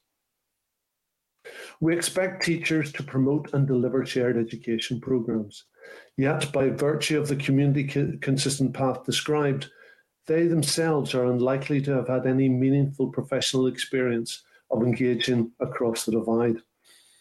In a society where we are raised to be careful of what we say in mixed company, it's small wonder that there's a particular reluctance to raise contentious issues in shared education programmes. This is potentially exacerbated for teachers whose career paths have been limited and their opportunities to make contact with the other side have been restricted. The introduction of effective fair employment laws was one of the key demands made by the civil rights movements in the 1960s. The government responded by tabling equality legislation, and since 1973, the authorities here have ensured the development of a culture of recruitment and employment that is underpinned by effective fair employment practices. Teachers, however, have always been outside the scope of this protection.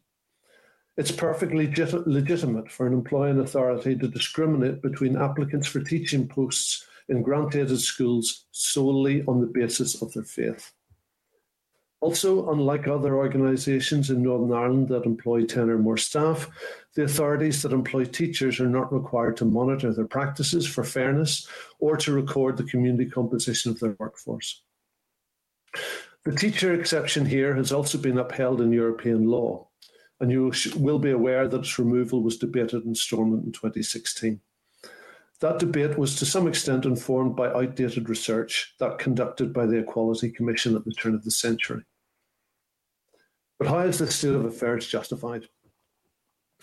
Under the 1989 Education Reform Order, all grant-aided schools in Northern Ireland are required to provide an active daily collective worship.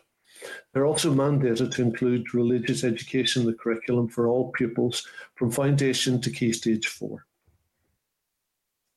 Unlike post-primary subject-specific teachers, primary school teachers are generalists.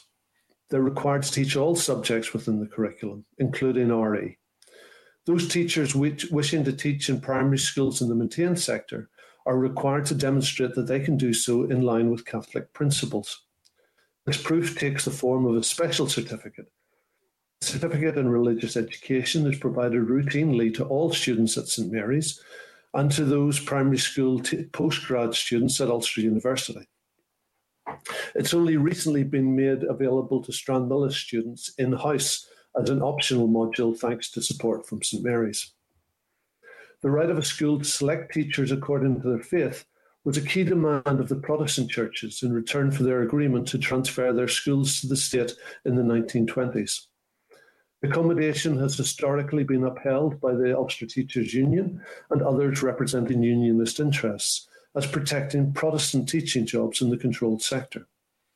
It was argued that, without the exception, Catholic teachers who had the certificate would be able to access 100% of the available primary school posts, while Protestant teachers could only apply for 50%, those in controlled schools. The research undertaken on behalf of the Equality Commission suggested, in addition, that there was a chill factor preventing teachers from moving into a school sector associated with the other side. My research was completed in autumn 2018. In it, over 1,000 teachers in mainstream primary and post-primary schools completed an online questionnaire. That's roughly 5% of all teachers in Northern Ireland. I'm therefore able to claim statistical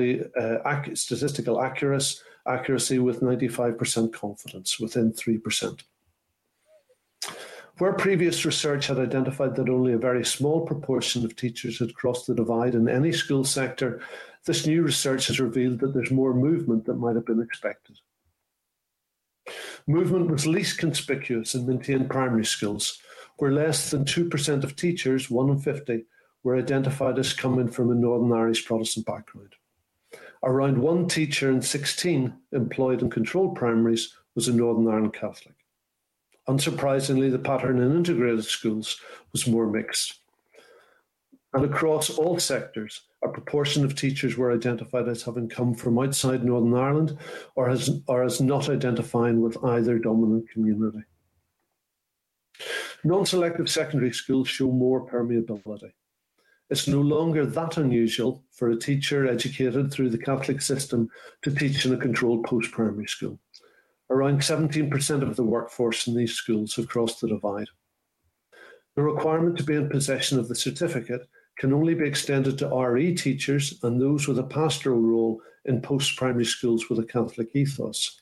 Other posts have no such restrictions, and consequently around 8% of those teaching in maintained secondaries come from a Northern Ireland Protestant background. Again, the composition of the staff rooms in integrated schools shows a greater mix. Nearly a quarter of all teachers in non-denominational voluntary grammars are Catholics, and around a sixth of teachers in Catholic voluntary grammars are Northern Ireland Protestants. Notwithstanding the increased staff diversity that was recorded in almost all sectors, a proportion of teachers were observed to have followed a community-consistent path through the whole of their education and professional careers. 38% of all Protestant primary school teachers and 48% of Catholic primary school teachers were recorded as being culturally encapsulated. They had never really had encounters with the other side, professionally. Indeed, primary school teachers are considerably less likely to have spent a significant time being educated alongside students from the other side than the plumber who fixes the primary school's toilets, who will have learned their trade at a mixed further education college. Finally, just the considerations that I'm asking the committee to look at. Teachers are denied the protection from discrimination that other workers can take for granted. This has been justified as offsetting other practices, policies which may have a discriminatory outworking, principally the certificate requirement in maintained primary schools.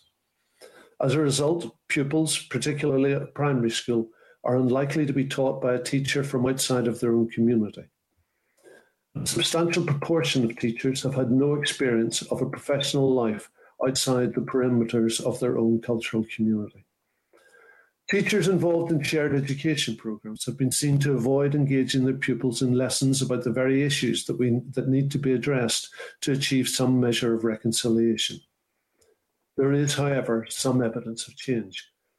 In an overcrowded market, an increased number of teachers have made a pragmatic choice to step across the community divide in education.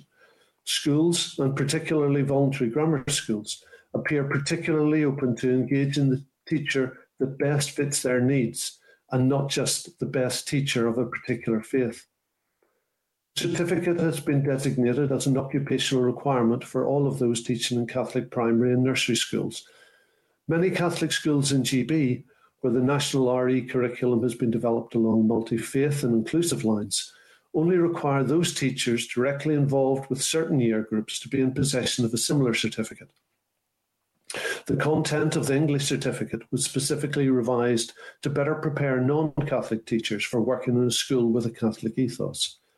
As a consequence, approximately 50% of the teachers employed in Catholic schools in England are non-Catholics.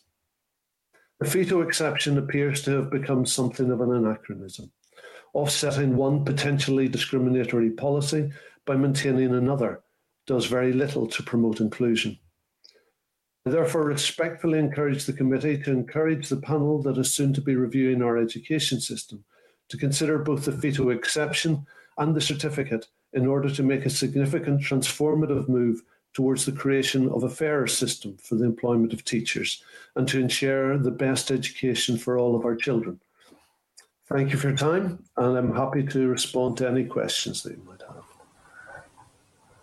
Thank you, Matthew. We're short on time, so I'm going to go straight into other members, and hopefully I'll have some time for questions at the end as well. But thank you so much for that detailed presentation, Matthew. Clerk, have we resolved Pat's connectivity issues? Yes. Yes. Okay. I can. Yeah, Deputy Chairperson, Pat Sheehan, MLA. Thanks, Chris. And thank you, Matthew. I apologise, I missed the very start of your presentation. My line dropped off for some reason. Just a couple of quick questions. One, first of all, do you know what the current position of CCMS is in relation to FIDO? And secondly, if this exemption were to be scrapped, what impact would that have on our education in the short, medium and long term? Thank you. In terms of CCMS, it's not so much CCMS that are required to have a position on the certificate. The certificate, or FITO, it's the Catholic trustees would be my understanding. CCMS are there to enact policy that's provided down, so it would be the trustees that would make that decision. It's hard to speculate exactly what the impact of the removal of the veto exception would have. I think certainly in my conversations and the interviews that I had with teachers, it does not appear to be widely used as a method for selecting teachers. It's a historical exception that's been on the books for a very, very long time. But it seems to have passed its best by date. When you speak with principals want to employ the teacher that best fits their needs. They don't want to have to simply look at faith as a way of determining which teachers they want to employ. Okay, thanks for that. Thank you, Chair. Thanks, Pat. Yeah, Matthew, just to capture that, I suppose, the exception of teachers from the Fair Employment and Treatment Order in effect permits schools to lawfully discriminate on the basis of religion when employing teachers? Yes. Okay. A school interview panel can directly choose between one candidate and another solely on the basis of their religion. So while that may affect a Catholic looking for an employment in a Protestant in a controlled school, it could also be called on in a maintained school if a teacher were to be employed who is seen to be a more practicing Catholic than one who is perhaps more lapsed. That could be a legitimate factor in selection, or potentially between denominations in a controlled school. If the controlled school has a board that is predominantly Presbyterian and they want a Presbyterian rather than a Church of Ireland or a Methodist teacher, they could call on that as well. So it's multifarious. And nicely, actually, in integrated schools perhaps want a balance of Catholic and Protestant teachers on their workforce. They can also call on the veto exception as a way of legitimately selecting to ensure that they have as close to a 50-50 balance of teachers as on their staff. I would agree with you that in this day and age that I'm profoundly uncomfortable with that provision. Indeed, I'm scoping private members' legislation to see if that can be changed before the end of this mandate. It's my understanding that it rests with the Executive Office rather than the Department of Education to amend that legislation. So maybe an action from today can be to write to the Department of Education and the Executive Office to take an update with regards to the amendment of that legislation. Okay, thanks Pat, thanks Matthew. Can I bring in Robin Newton, MLA? Thank you, Chair. Can I thank Dr. Milligan for being with us today?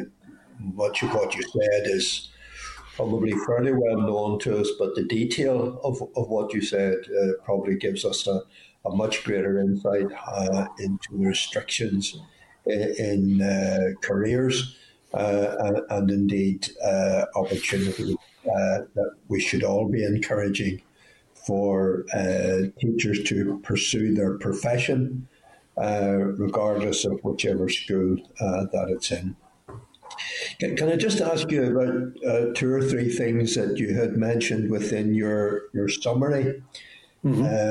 It said since 2019, the St Mary's CRE course has been available on site at Stranmillis, but also that the research undertaken through your own university identified that Protestant teachers who have completed the CRE course did not feel that it equipped them to adequately provide religious instruction. If that is the case, what would need to be? I'm assuming that we don't particularly want to encourage it. But where is the gap then that doesn't allow them to feel that they are eligible to apply for a course? I think there's there's two dimensions. There's the course itself, and there's an understanding afoot with teachers. Even in the post-primary sector, teachers would still believe that without the certificate they cannot apply for posts in a maintained school. Those teachers who don't have the certificate. What you also see is that teachers would-be teachers who go to uptake initial teacher education in GB tend to go to community-specific colleges. So the Catholic teacher, the Catholic student from Northern Ireland who goes to university in Liverpool will go to a Catholic college that provides the English certificate, and the Protestant teacher will go to a non-denominational secular college that doesn't provide it. So there's a divergence of routes even for those who attend teaching courses off the island. Within the Stranmillis setup, the course is offered, had previously been offered by distance learning, but as a result of discussions that commenced, I think, after the last review of the place of the certificate in 2014, the Stranmillis and St Mary sat down together to try to work out some way that the course could be delivered in-house. Stranmillis has, at the last estimate, about 30% Catholic students, where the figure for Protestant students at St Mary's is nominal. The course at Stranmillis has been is essentially the St Mary's course, endorsed by St Mary's, but delivered by Stranmillis staff. So those staff that had taken the course here, and those Protestants that had then gone on to try to teach in maintained schools, that had got jobs in maintained primary schools, simply find that they weren't familiar with the routines of the faith. They weren't familiar with the practice of the faith. They didn't feel confident in engaging with their students, preparing them for sacraments or so forth. They still felt very much in a minority and very much fish out of water, I think would be the expression. In England, they also have a similar requirement. They also have a similar certificate, but the certificate requirement was reviewed by the bishops in England specifically to attract more non-Catholics to teach in Catholic schools, and that seems to have had a dramatic effect. As I said, there are 50% of non-Catholics employed in Catholic schools in GB. Can I ask you, Dr. Milligan, then, does that mean that the English certificate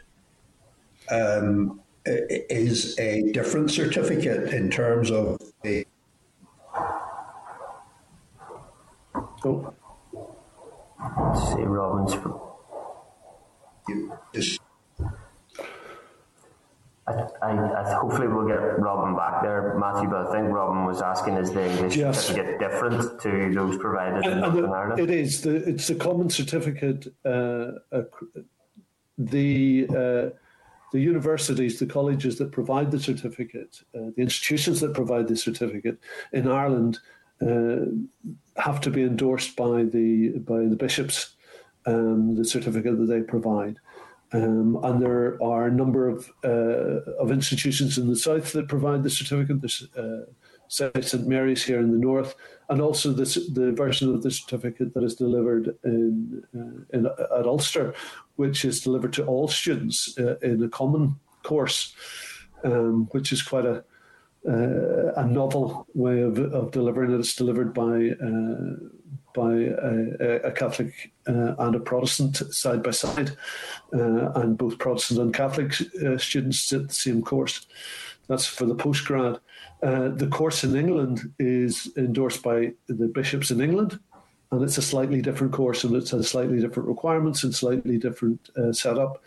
And there's another course for teachers undertaking Catholic certificate in Scotland, and the Scottish bishops have a slightly different perspective.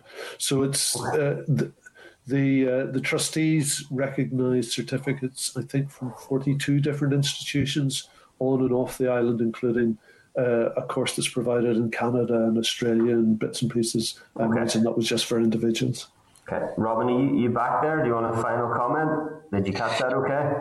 I do, Chair. And I suppose, Dr. Milliken, in the final point in your summary paper, you've recommended that CRE and FETO exception be considered within the review of education.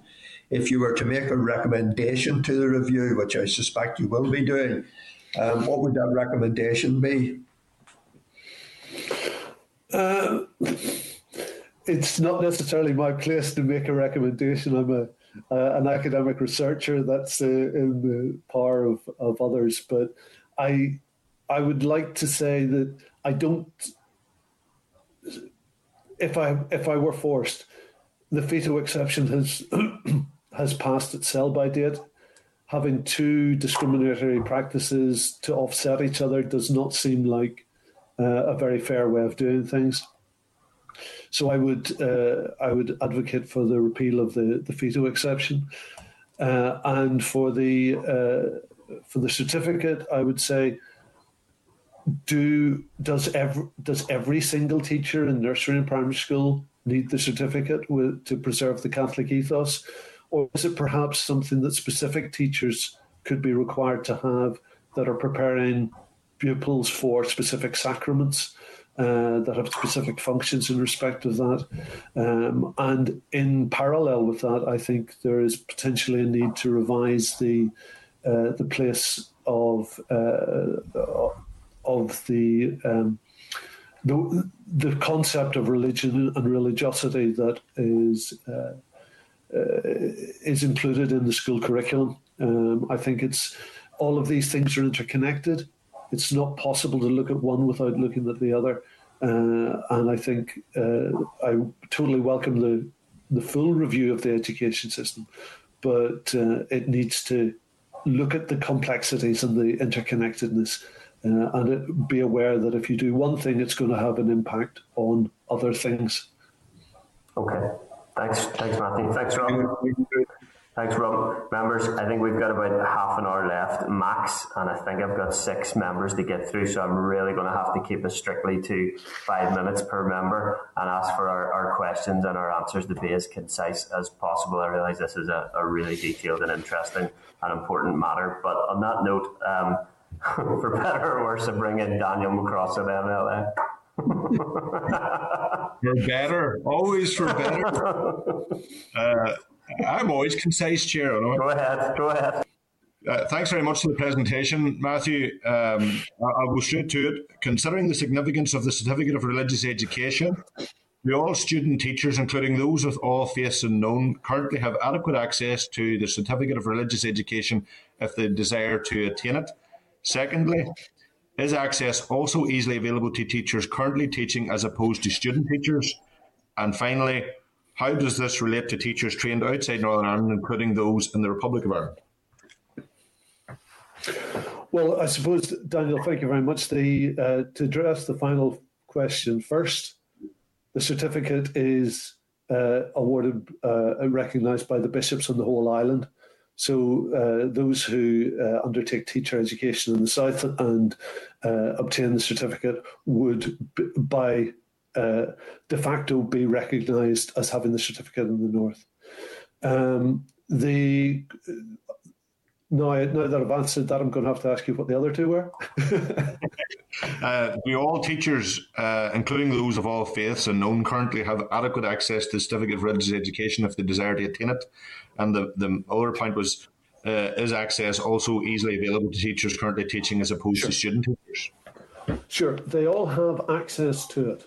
But the question is, do they want to go for it? Do they see a career in the maintained sector?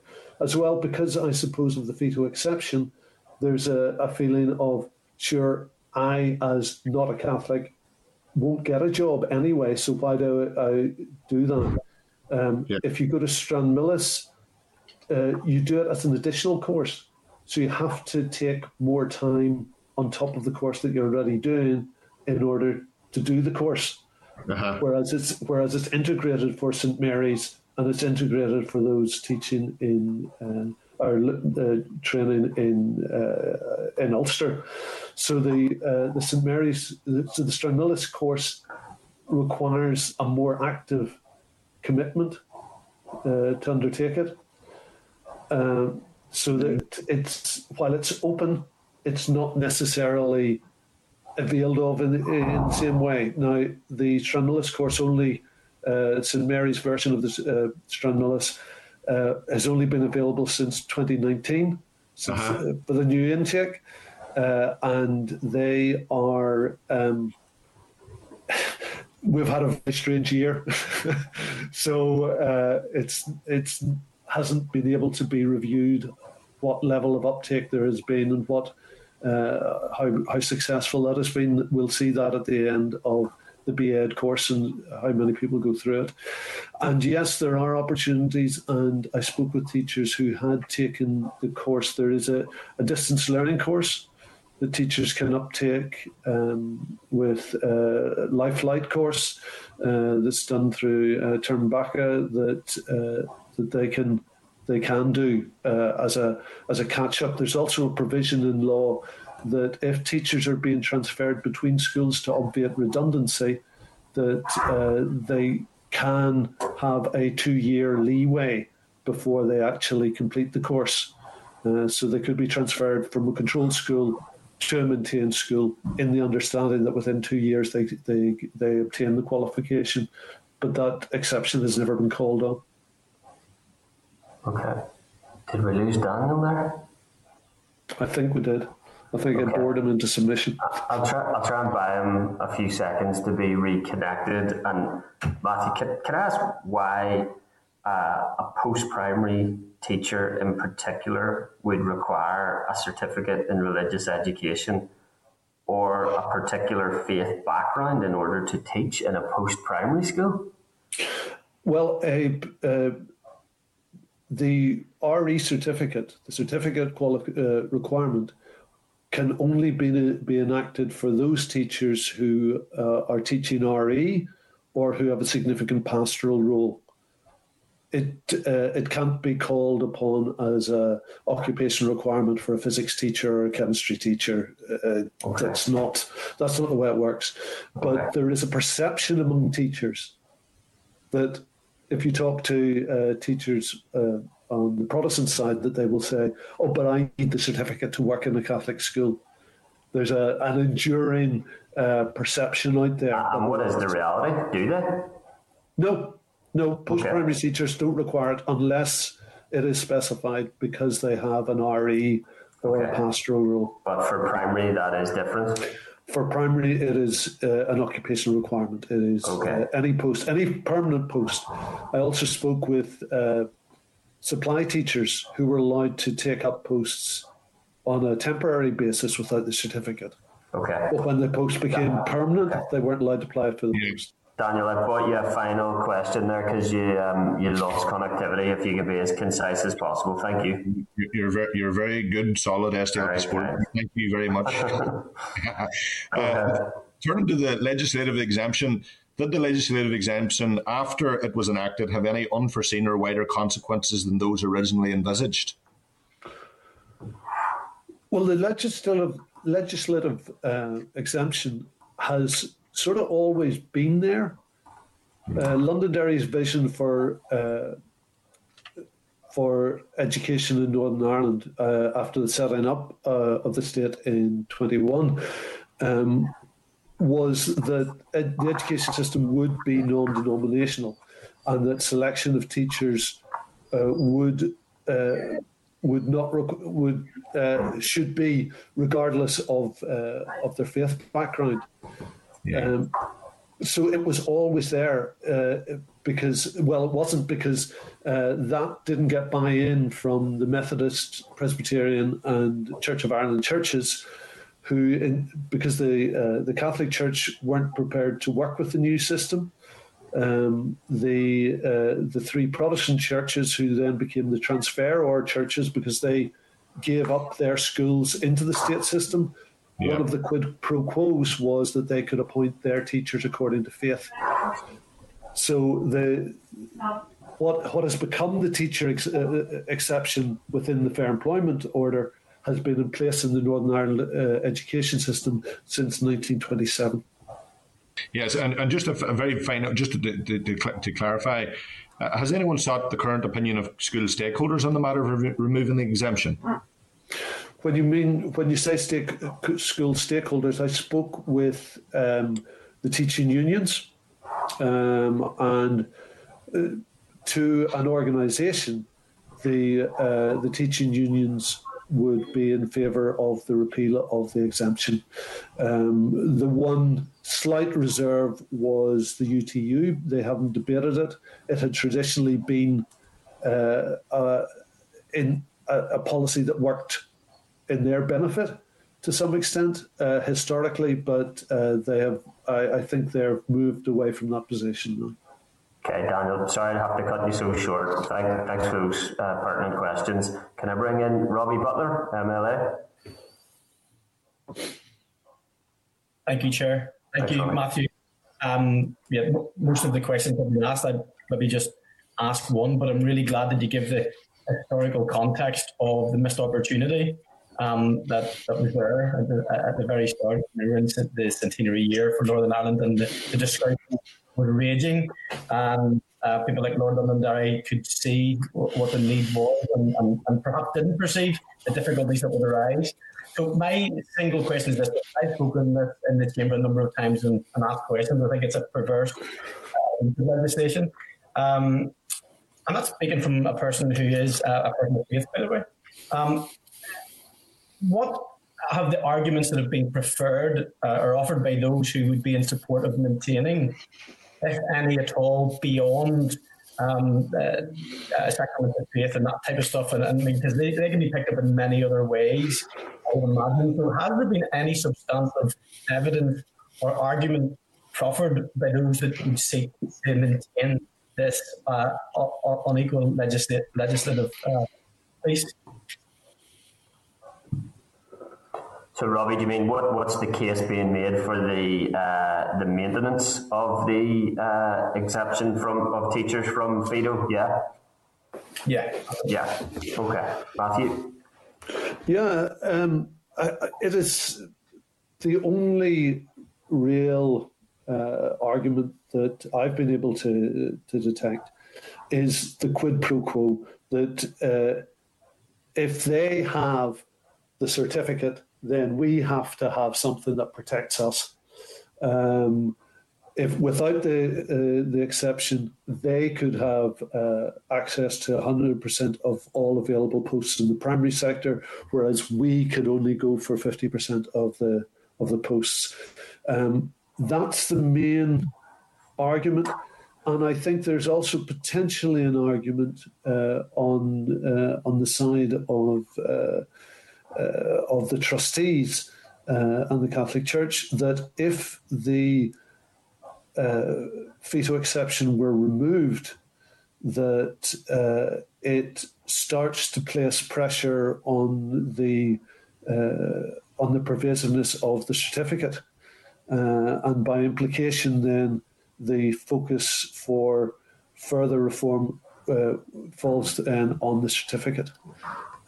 So there's protectionism of sectoral interest seems to be at the core of any opposition to its repeal.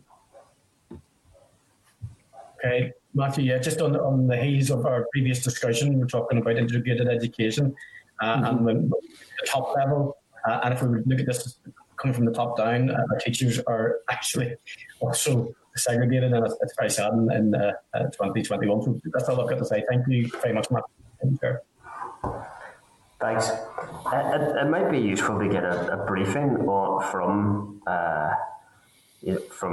the bodies that require a certificate in religious education as to why it is required and what role teachers play that requires them to hold it. Maybe we could get that in due course. Okay, can I bring in William Humphrey, MLA? Thanks. Thank you very much, Dr. Milligan, for your presentation. I suppose the question is really, if a teacher coming through St Mary's looking to go into the state sector, and a teacher coming through Stranmillis looking to go into the Catholic maintained sector, is the pathway the same and straightforward for both of them? I think your evidence this morning, excuse me, suggests that's not the case. Would that be right? The teacher coming out from St Mary's with their certificate could access a post apply for a post in a controlled primary school. There'd be no restriction on that. The teacher coming out from Stranmillis who had not undertaken the additional voluntary certificate course would be unable to apply for a job in a maintained primary school. Okay, so the additional work to get the certificate, how long does that take? The course would go throughout the entire 4 years of the BEd course that the teachers take. It's going on the whole time. Yeah, I mean, I think in terms of your evidence, you said in terms of the certificate or the video, whatever people want to call it, it doesn't appear to be widely used when employing teachers. It was a term you used. Yeah. No. I found very little evidence that it was actually being employed. That people were actively saying we are engaging the terms of the veto exception because we want to employ this teacher rather than that teacher. Yeah, thanks for that. I have to say, as a person of faith as well, I think that the question then has to be asked, why on earth do we have it? I mean, you talked about Lord Londonderry and education in 1921. We are celebrating Centennial of Northern Ireland this year. 100 years on, society has moved in so many ways, and I think this is archaic. There is no such thing, in my view, as lawful discrimination or reverse discrimination. It is discrimination. We need to have a level playing field in attracting young people to go into education, and I think this is something that needs to be addressed. And I think, Chair, I agree with your comments earlier. I think perhaps we should be pursuing this. I just don't think it's acceptable in this day and age that we should have this, especially with the conversation we had earlier about integrated education, that we should have this continuing. That's no offence or whatever to anyone around this issue, but I just do not think this is fair. Thank you very much, by the way. Appreciate that. Thank you.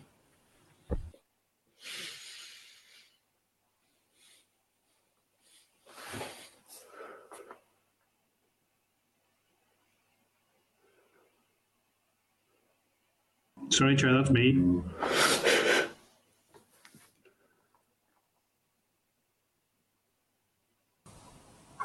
Chair, you're muted.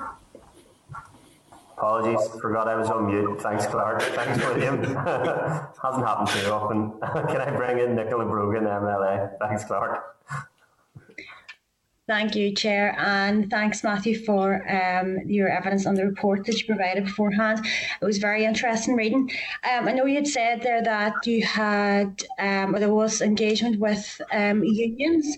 What kind of engagement has there been with teachers in particular, or principals, or even like universities about the religious certificate, or that the qualification that's needed to teach in primary schools? Sorry, that's what I mean. Sure. During my research, I interviewed 30 teachers who had crossed between the various sectors. So, put very bluntly, Protestant teachers teaching in Catholic schools and Catholic teachers teaching in Protestant schools. Those teachers who, it was very, very hard to find Protestant teachers or teachers who had come through the Northern Ireland control system who were working in maintained primary schools. Those ones that I did find, who had obviously, in order to do that, they had undertaken the certificate, had found really that the certificate was a hurdle rather than a useful qualification. It seemed to be a requirement that they had to get rather than something that really enhanced their understanding of what it meant to work within the Catholic education system. It's required, for example, by teachers in nursery schools and early years teachers and P1 teachers. And one of the teachers was saying, why do I need this? There are plentiful resources. The CCMS provides wonderful resources for the teaching of RE at those levels. I'm a good teacher. I've learned how to teach. If I've got the resources, I can teach. Why do I need this extra certificate? It felt to those teachers, and then when they went on up to school, they didn't feel empowered or enabled to engage with the subtleties, the delicacies of preparation for various sacraments. So they didn't feel it was those Protestant teachers who had taken the course didn't feel it really enhanced their ability to work as teachers. In terms then of, what was the other question you were asking? No, that was it. But do you think then did Catholic teachers who had taken the course, did they feel that it was of a benefit to them when they were teaching, say in P4 for making the First Holy Communion and confession and that? Did they feel it was a benefit, or did they comment on that? Not necessarily. What those that did comment on it, it seemed to be it was just what you did. It was in the course, you did it, and some of them talked about actually paying lip service to it. It was something that they didn't really think a great deal about. It was just another dimension of the course. Yeah. So they just went through and did it. Something they were just used to. Just to touch on this morning's briefing about integrated education too, how do you see the achievement of more like cross-community staffing within our schools assisting in the integrated sector? Well, in terms of what I saw was crossover teachers. I'm not here to advocate on behalf of the integrated education movement. My concern is that within the systems that we have, how do teachers move between them, and what happens when those teachers move? So there was some wonderful examples of very empowered teachers who had crossed over, who were able to give their pupils a perspective that would otherwise have been denied within a single cultural, single community school setting.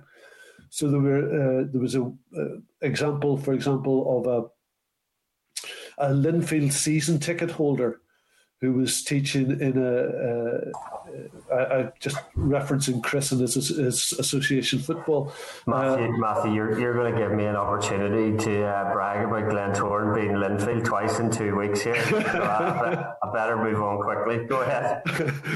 Of a Linfield season ticket holder being a history teacher in the Catholic girls' school, and how he was able to bring the otherness of his identity into the classroom and provoked debate and create discussions that would otherwise not have been possible if that perspective had been absent from the classroom. So it's not a case of advocating for integration, but it's a case of saying, how can we provide our children with the best possible education, with the widest possible perspectives? And if the school staff room only reflects the same identity and worldview as those pupils who are sitting in the classroom, then there's no diversity enters into the teaching. There's no wider understanding comes about through it. Yeah, it's definitely a very fascinating topic of discussion, and thanks for bringing it forward. I find, just a final remark, I find it interesting in your report and in your remarks this morning about teachers who are either in controlled or maintained, who've went through that education system and are now working in that there. That's all they've known. And that is strange when you stop and think about it, when you think the rest of our careers and how we just mix through everybody. But really fascinating. Thank you, Matthew. Appreciate that today. Thank you, Chair. No worries. Thank you, Nicola. Thanks, Nicola. Can I bring in Justin McNulty, MLA? Thanks. Good morning, Matthew. How are you? Not too bad, Justin. How's yourself? Great, thanks. Matthew, I could listen to you all day. It's an education. You're obviously a very learned man, and I'm learning new words today, and I just think it's very informative to hear your perspectives. But Thank you. I'm disgusted to hear about the fieldwork session. I can't believe that still exists in this day and age. I find that extraordinary. However, that's been discussed at length already. The report it's not surprising. At the same time, Matthew, the content of your report in terms of the culturally encapsulated nature of our education system. Mm-hmm. But I want to bring it back to brass tacks here. I feel that there's a taint that comes on to our teachers, there's a taint that comes on to our schools, which is not their fault. This is not their doing. Our schools are teaching and making our teachers, our principals, our school leaders, our school staff are delivering education to the best of their abilities where they are at now. This is not their problem. This is a problem of political leadership. Now, can you call a spade here and call out who's at fault here? Who has directed the delivery of our education system for the last 10 years? Who are responsible for that? Who are responsible for keeping the thing compartmentalised to their own ends? Who is responsible? I think you've asked a very simple question. Inevitably, the answer to a simple question is a very complex answer. It's not in the last 10 years. It's endemic. It has been... Sorry, let me rephrase that, Matthew. I don't mean the last 10 years. Who are responsible for it being perpetuated, for no change on the horizon, for it to stay, the status quo to remain? Who's responsible for that? Okay, the system as it currently is, it's historical. And the aspirations of Londonderry with the first Education Act after the partition was for a non-denominational system. It was the creation of the divided system was largely a result of the Catholic Church not wanting to be part of the gerrymandered state as they perceived it, and the Protestant churches not wanting to be part of a secular institution. When the trade-off was that the Protestant churches gave up their ownership of their schools in order for greater influence in the education system. And thus, the three Protestant churches were embedded within what became the controlled system, and you had the maintained Catholic system as two separate pillars that were developing independently of one another, that were able to construct their own ways of operating.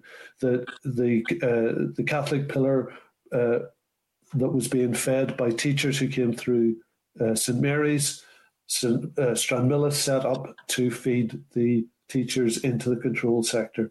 So right down at the very roots of how the system is constructed is where the division started and from where the division grows and is maintained. The challenge of, as you're absolutely right, this is not the fault of teachers. Teachers, people who want to teach, go into teaching. They see their teacher at the front of the class and they want to be like them. They want to do that job. And how did that teacher get there? So the system becomes self-replicating. It just keeps on feeding into itself in a cycle that is very, very difficult to break. There was a piece of research written jointly between Stranmillis and St Mary's, and they talked about this as a wicked problem, a problem that was so difficult and so complex that just even trying to start to solve it was the problem. But I'm inspired by a different source. A baseball coach in America, Yogi Berra, said, when you see a fork in the road, pick it up. Look at it differently. Go on, just don't look at it the way we've always been looking at it. If you try to do the same thing, you'll get the same problems. If you try to make the same mistakes, you'll just keep on making those mistakes. Learn from where we're at and look at the whole thing just differently and try to create a whole new perspective. It's not the fault of teachers. Teachers are the victims of this as much as anything else.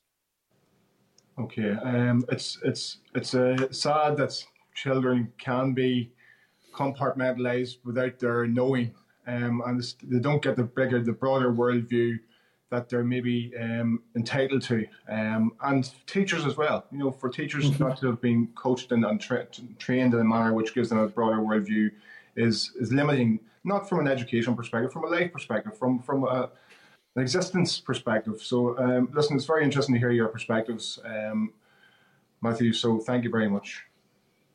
Cheers. Thanks for that, Justin. Can I bring in Morris Bradley, MMA?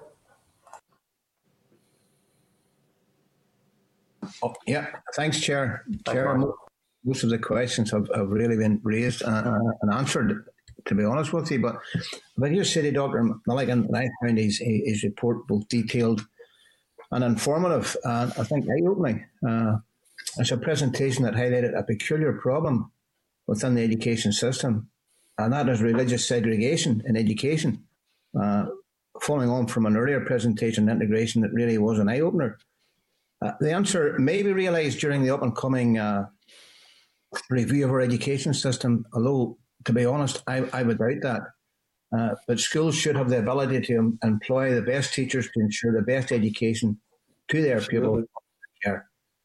Employment based on religion or denomination only serves to prevent the best teacher from actually getting a job.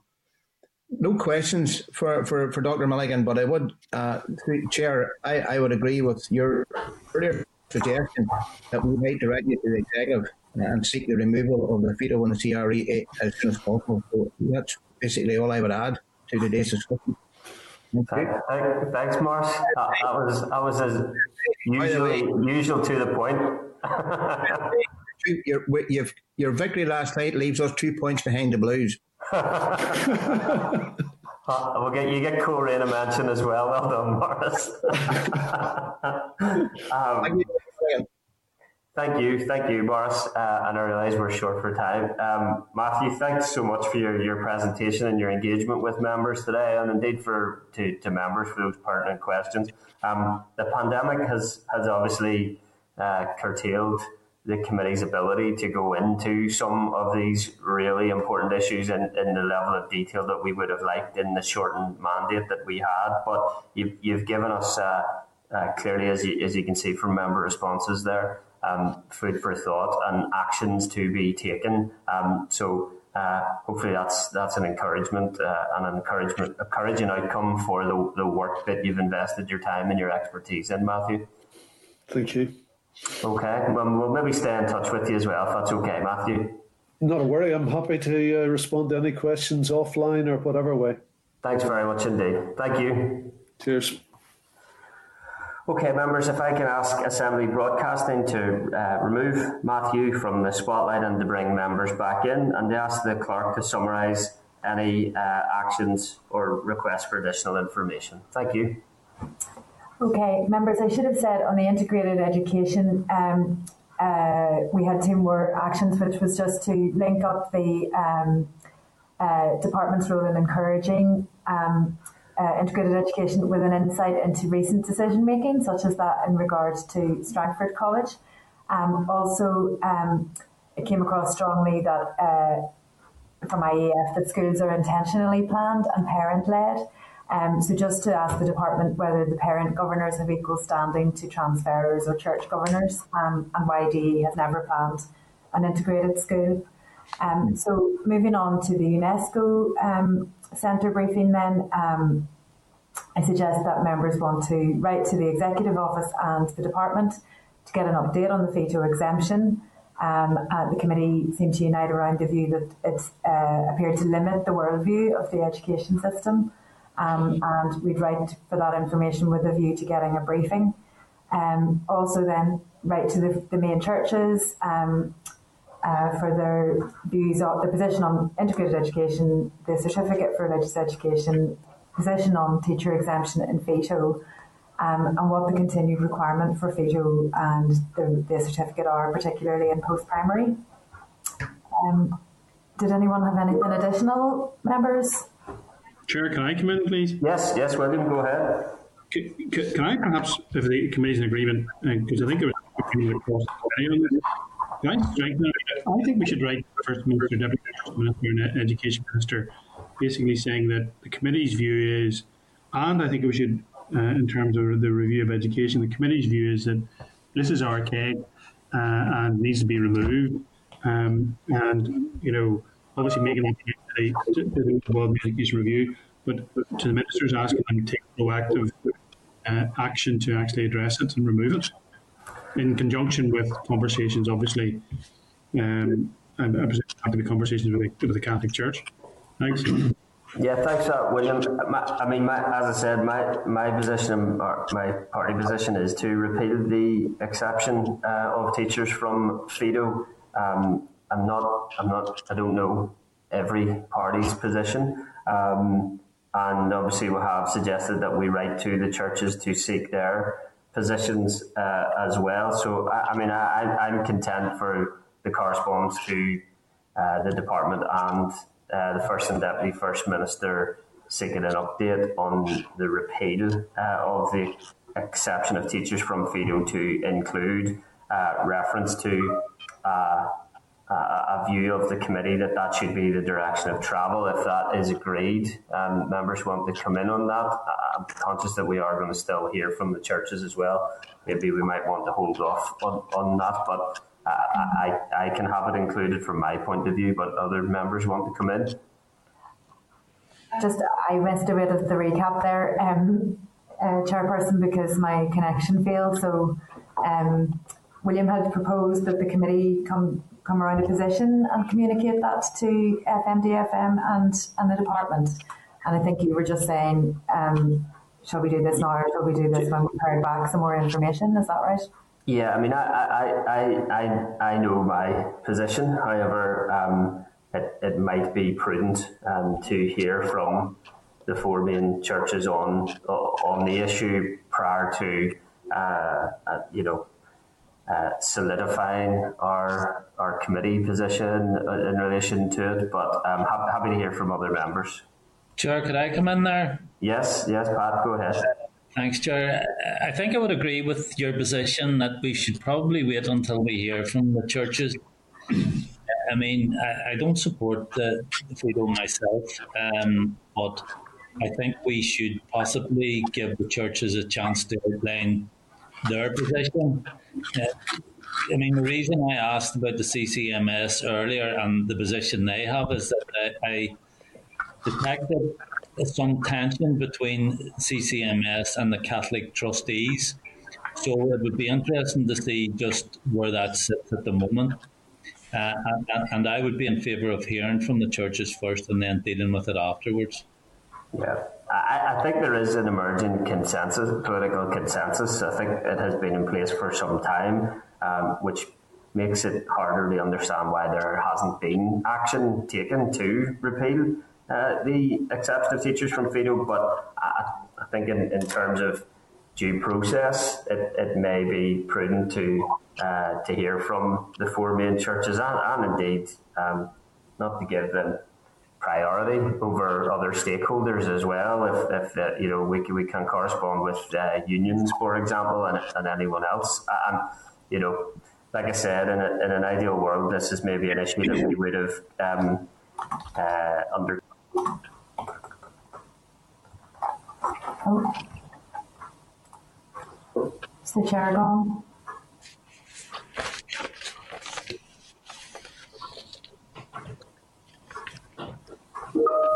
Yeah, back. I think that's me back. Sorry. There we go. I was saying we may have undertaken a slightly more discreet, focused piece of work, but mandate length and pandemic curtailed that. But okay, any other members want to come in? No. Okay. So, William, are you content that we work the car? I worship in one of those four main churches, and I'm happy to listen to them. Yeah. The position's not going to be any different at the far end of it. No, I think you're right. I think that's fair. Yeah. This is still going to be something which is not creating a level playing field, and I think we have to accept that. I'm happy to listen to churches. When we're allowed to, I go and listen to them as much as I can on a Sunday morning. but the reality is going to be the same at the far end of this. I think you're right. I think there is an emerging. I'd like to think there's an emerging consensus. A number of parties have a clear position in relation to it. And maybe we can reflect that in the correspondence that there does appear to be a political consensus for the repeal of the exemption, and then we'll receive the response from FMDFM and the department and the churches, and if we need to make that clearer in due course, then we can. Is that fair enough? Yep. Okay. Any other members on any of those actions? Chair, just a quick one to hark back. Justin, yeah. Very quick one, just on the integrated education. If we can ask the integrated education schools which sports they actually participate in, if we get some representation in terms of what the sports are played in each of the schools. Yeah, it'd be an interesting exercise to get the sports in all schools, Justin, as I said earlier. I think that would be an interesting exercise. You want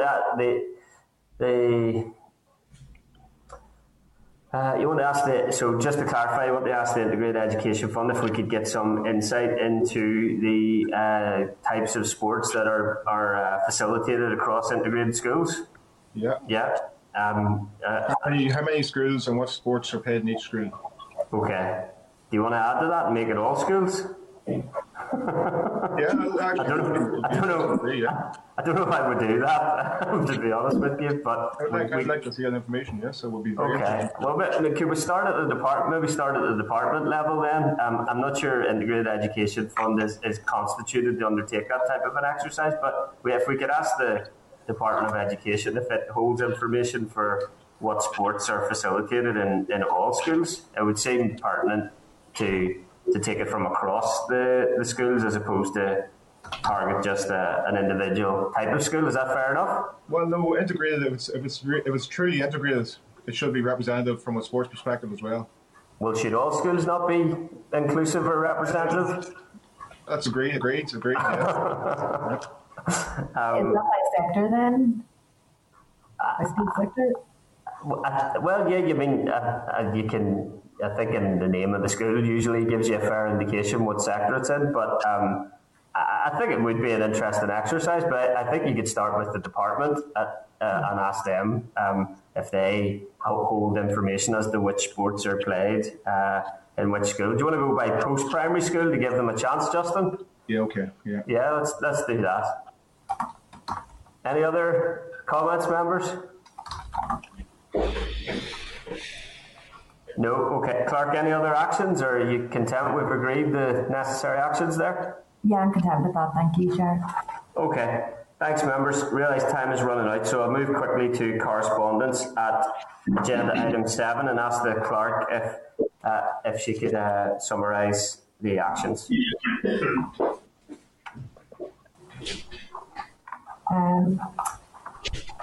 Okay. So on page 64, there are 13 items of correspondence, and a summary note is included at page 65.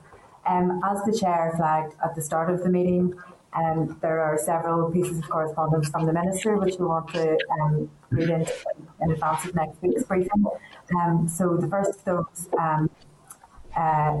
is we start That's 7.2. Then 7.3 on page 246 is correspondence from an individual seeking clarity on additional issues regarding the Wales qualification issue, and enclosing a letter that the Welsh Board wrote to the Minister. So we await a response from the Minister on his statement that equivalent qualifications for YJEC qualifications are available from other boards. So are members content that we should forward this additional information onto the department? Agreed. Agreed, thank you. Item 7.6 is a response from the department indicating that it's conscious that internet access is an issue for many people, particularly those in a rural setting, and it lists the actions being taken to address that. If members are content, I would suggest we forward the response to Goliath and the NITC who raised this matter with the committee. Agreed. Chair, could I come in there? Yes, Pat, go ahead.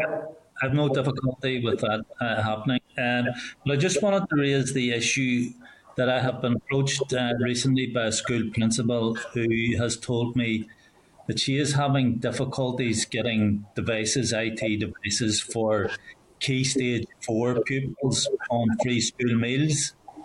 And I spoke to another teacher recently who had to mark a child absent because he hadn't appeared, and this is in the primary sector, who hadn't appeared at the online learning for a couple of days. She went and contacted the mother, and the mother immediately broke down in tears. She said the child had been using her mobile phone, but she just she couldn't afford the data to allow the child to continue using her phone to do the online learning. So there are still problems out there.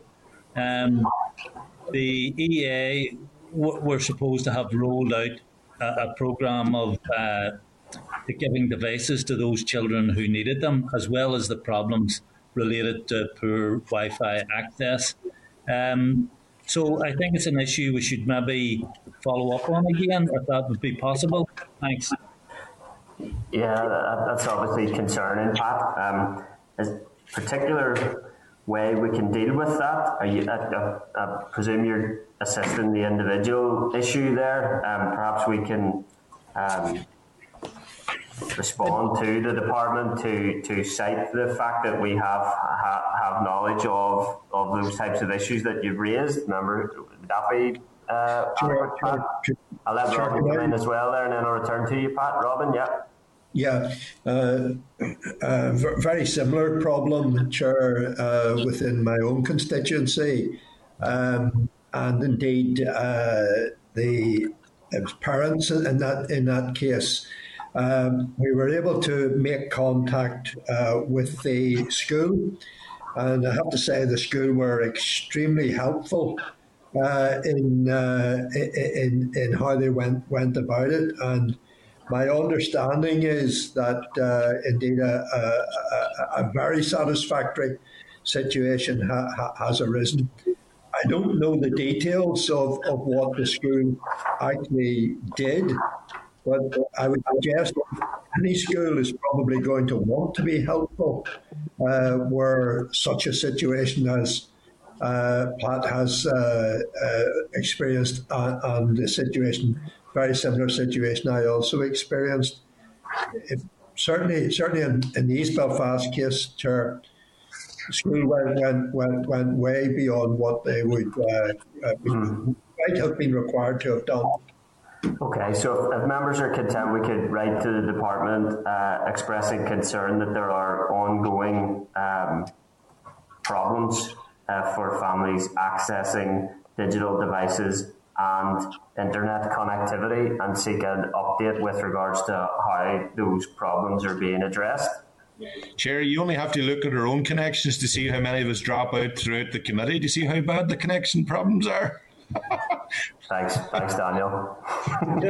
Could I also suggest we're about to lose broadcasting, so we'll keep moving. Pat, go ahead. Could I suggest we CC the Education Authority and whatever letter we're sending to the department? Yeah, happy to send that to the department and the CEO. Agreed? Thank you. Sure. Okay. Yes, Justin? There's a very important matter to raise, and that is special schools and vaccinations. The department only wrote to special schools last week to asking them to identify which children were CEB. I find that extraordinary. Some special school staff have been vaccinated in their own right, but not because they're staff in special schools. What is going on? They're back to school 8 weeks from Monday past. Teachers are feeling vulnerable. Teachers' staff are feeling scared. They're feeling left behind, feeling forgotten about. Big announcements yesterday from the executive, but nothing in relation to vaccination for school staff. In Scotland, they've all been vaccinated. They're getting tested twice a week. Here, nada. School staff, teachers, principals are really concerned. What is going on? Can we write to the Minister for urgent clarification on what's going on with vaccinations for special schools? Good proposal, Justin. Yeah, let's write to the Minister and seek his urgent update with regards to when special school staff are receiving this vaccination. You're 100% right, Justin. It's long overdue and long past being acceptable. So members can tend to agree the correspondence on digital technology and on special school vaccinations. Agreed? Agreed. Agreed. Okay, thank you. Clark, back to you. Thank you. So members, item 716 was a reply from the department which covered some of the arrangements for special school vaccination, including asking the schools to identify that cohort of staff and liaising with the public health agency who arrange a booking. But as you say, there are no dates and timelines in that letter. And that's what we need, yeah. Okay, thanks, Clark. Members, also just a couple more actions on the correspondence. The department gave us a reply on legislative plans for flexible school starting age. And if you're content, we can note that and copy the response to the individual who raised this matter with the committee. Agreed. Agreed. Similarly, Belfast Youth Forum wrote back about relationship and sexual education provision. And some recommendations and suggestions. I propose we would pass those on to the department. Agreed. Agreed. Thank you. And in relation to the recently published Children and Young People's Emotional Health and Wellbeing and Education Framework, members, are you content to schedule a briefing on that? Agreed. Okay. Agreed, members, yep. Yep, thank you. Other than that, are members content to dispose of the correspondence as per the summary note at page 65? Agreed. Okay. Clark, can I check the journal summary? Sorry, just very quickly, Robin. Robin, do you want to go ahead there? Go ahead. That's just to say I need to leave the meeting, Chair. No problem. Thank you, Robin. Thanks, Robin. Clark, can I just check that summary note includes agreeing an informal briefing from Karen Mullen, MLA, with regards to the holiday hunger private members bill, or do you need agreement on that? Well spotted. Yes, Karen has, in due course, she would come to the committee for committee stage, but I think members would be interested in hearing about it now. So yeah, an informal briefing would be ideal. Yeah, would members be content to schedule an informal briefing with Karen, former Deputy Chairperson, on the holiday hunger PMB? Yep. Agreed? Content, yes. Okay, thank you. Okay, members, members content to agree the other items by way of the summary note at page 65, agreed? Agreed. Thank you. Okay, members, agenda item 8, Forward Work Programme, is available at page 180. Are you content that the Department of Education and the General Teaching Council present separately on March the 24th? Accordingly, the committee hear from Professor Lundy on youth engagement models and Autism NI on mandatory autism training on the 14th of April. And on the 21st of April, then we'll have the EA on SEN and the department on the new SEN frameworks. If you're content with that, the clerk will make the necessary changes. Does that sound like a way forward on the Forward Work Programme? Okay. Yeah. Okay. Members, any other business? Nope. Okay. Further commiserations to William and Linfield, and congratulations to Morrison and the Korean contingency up north. And the date and time of our next formal meeting then is Wednesday, the 10th of March, 2021, via Starleaf at 9:30 a.m. The committee meeting does not adjourn. Thank you. Thank you. Thank you. This is the Northern Ireland Assembly, Committee Room 29.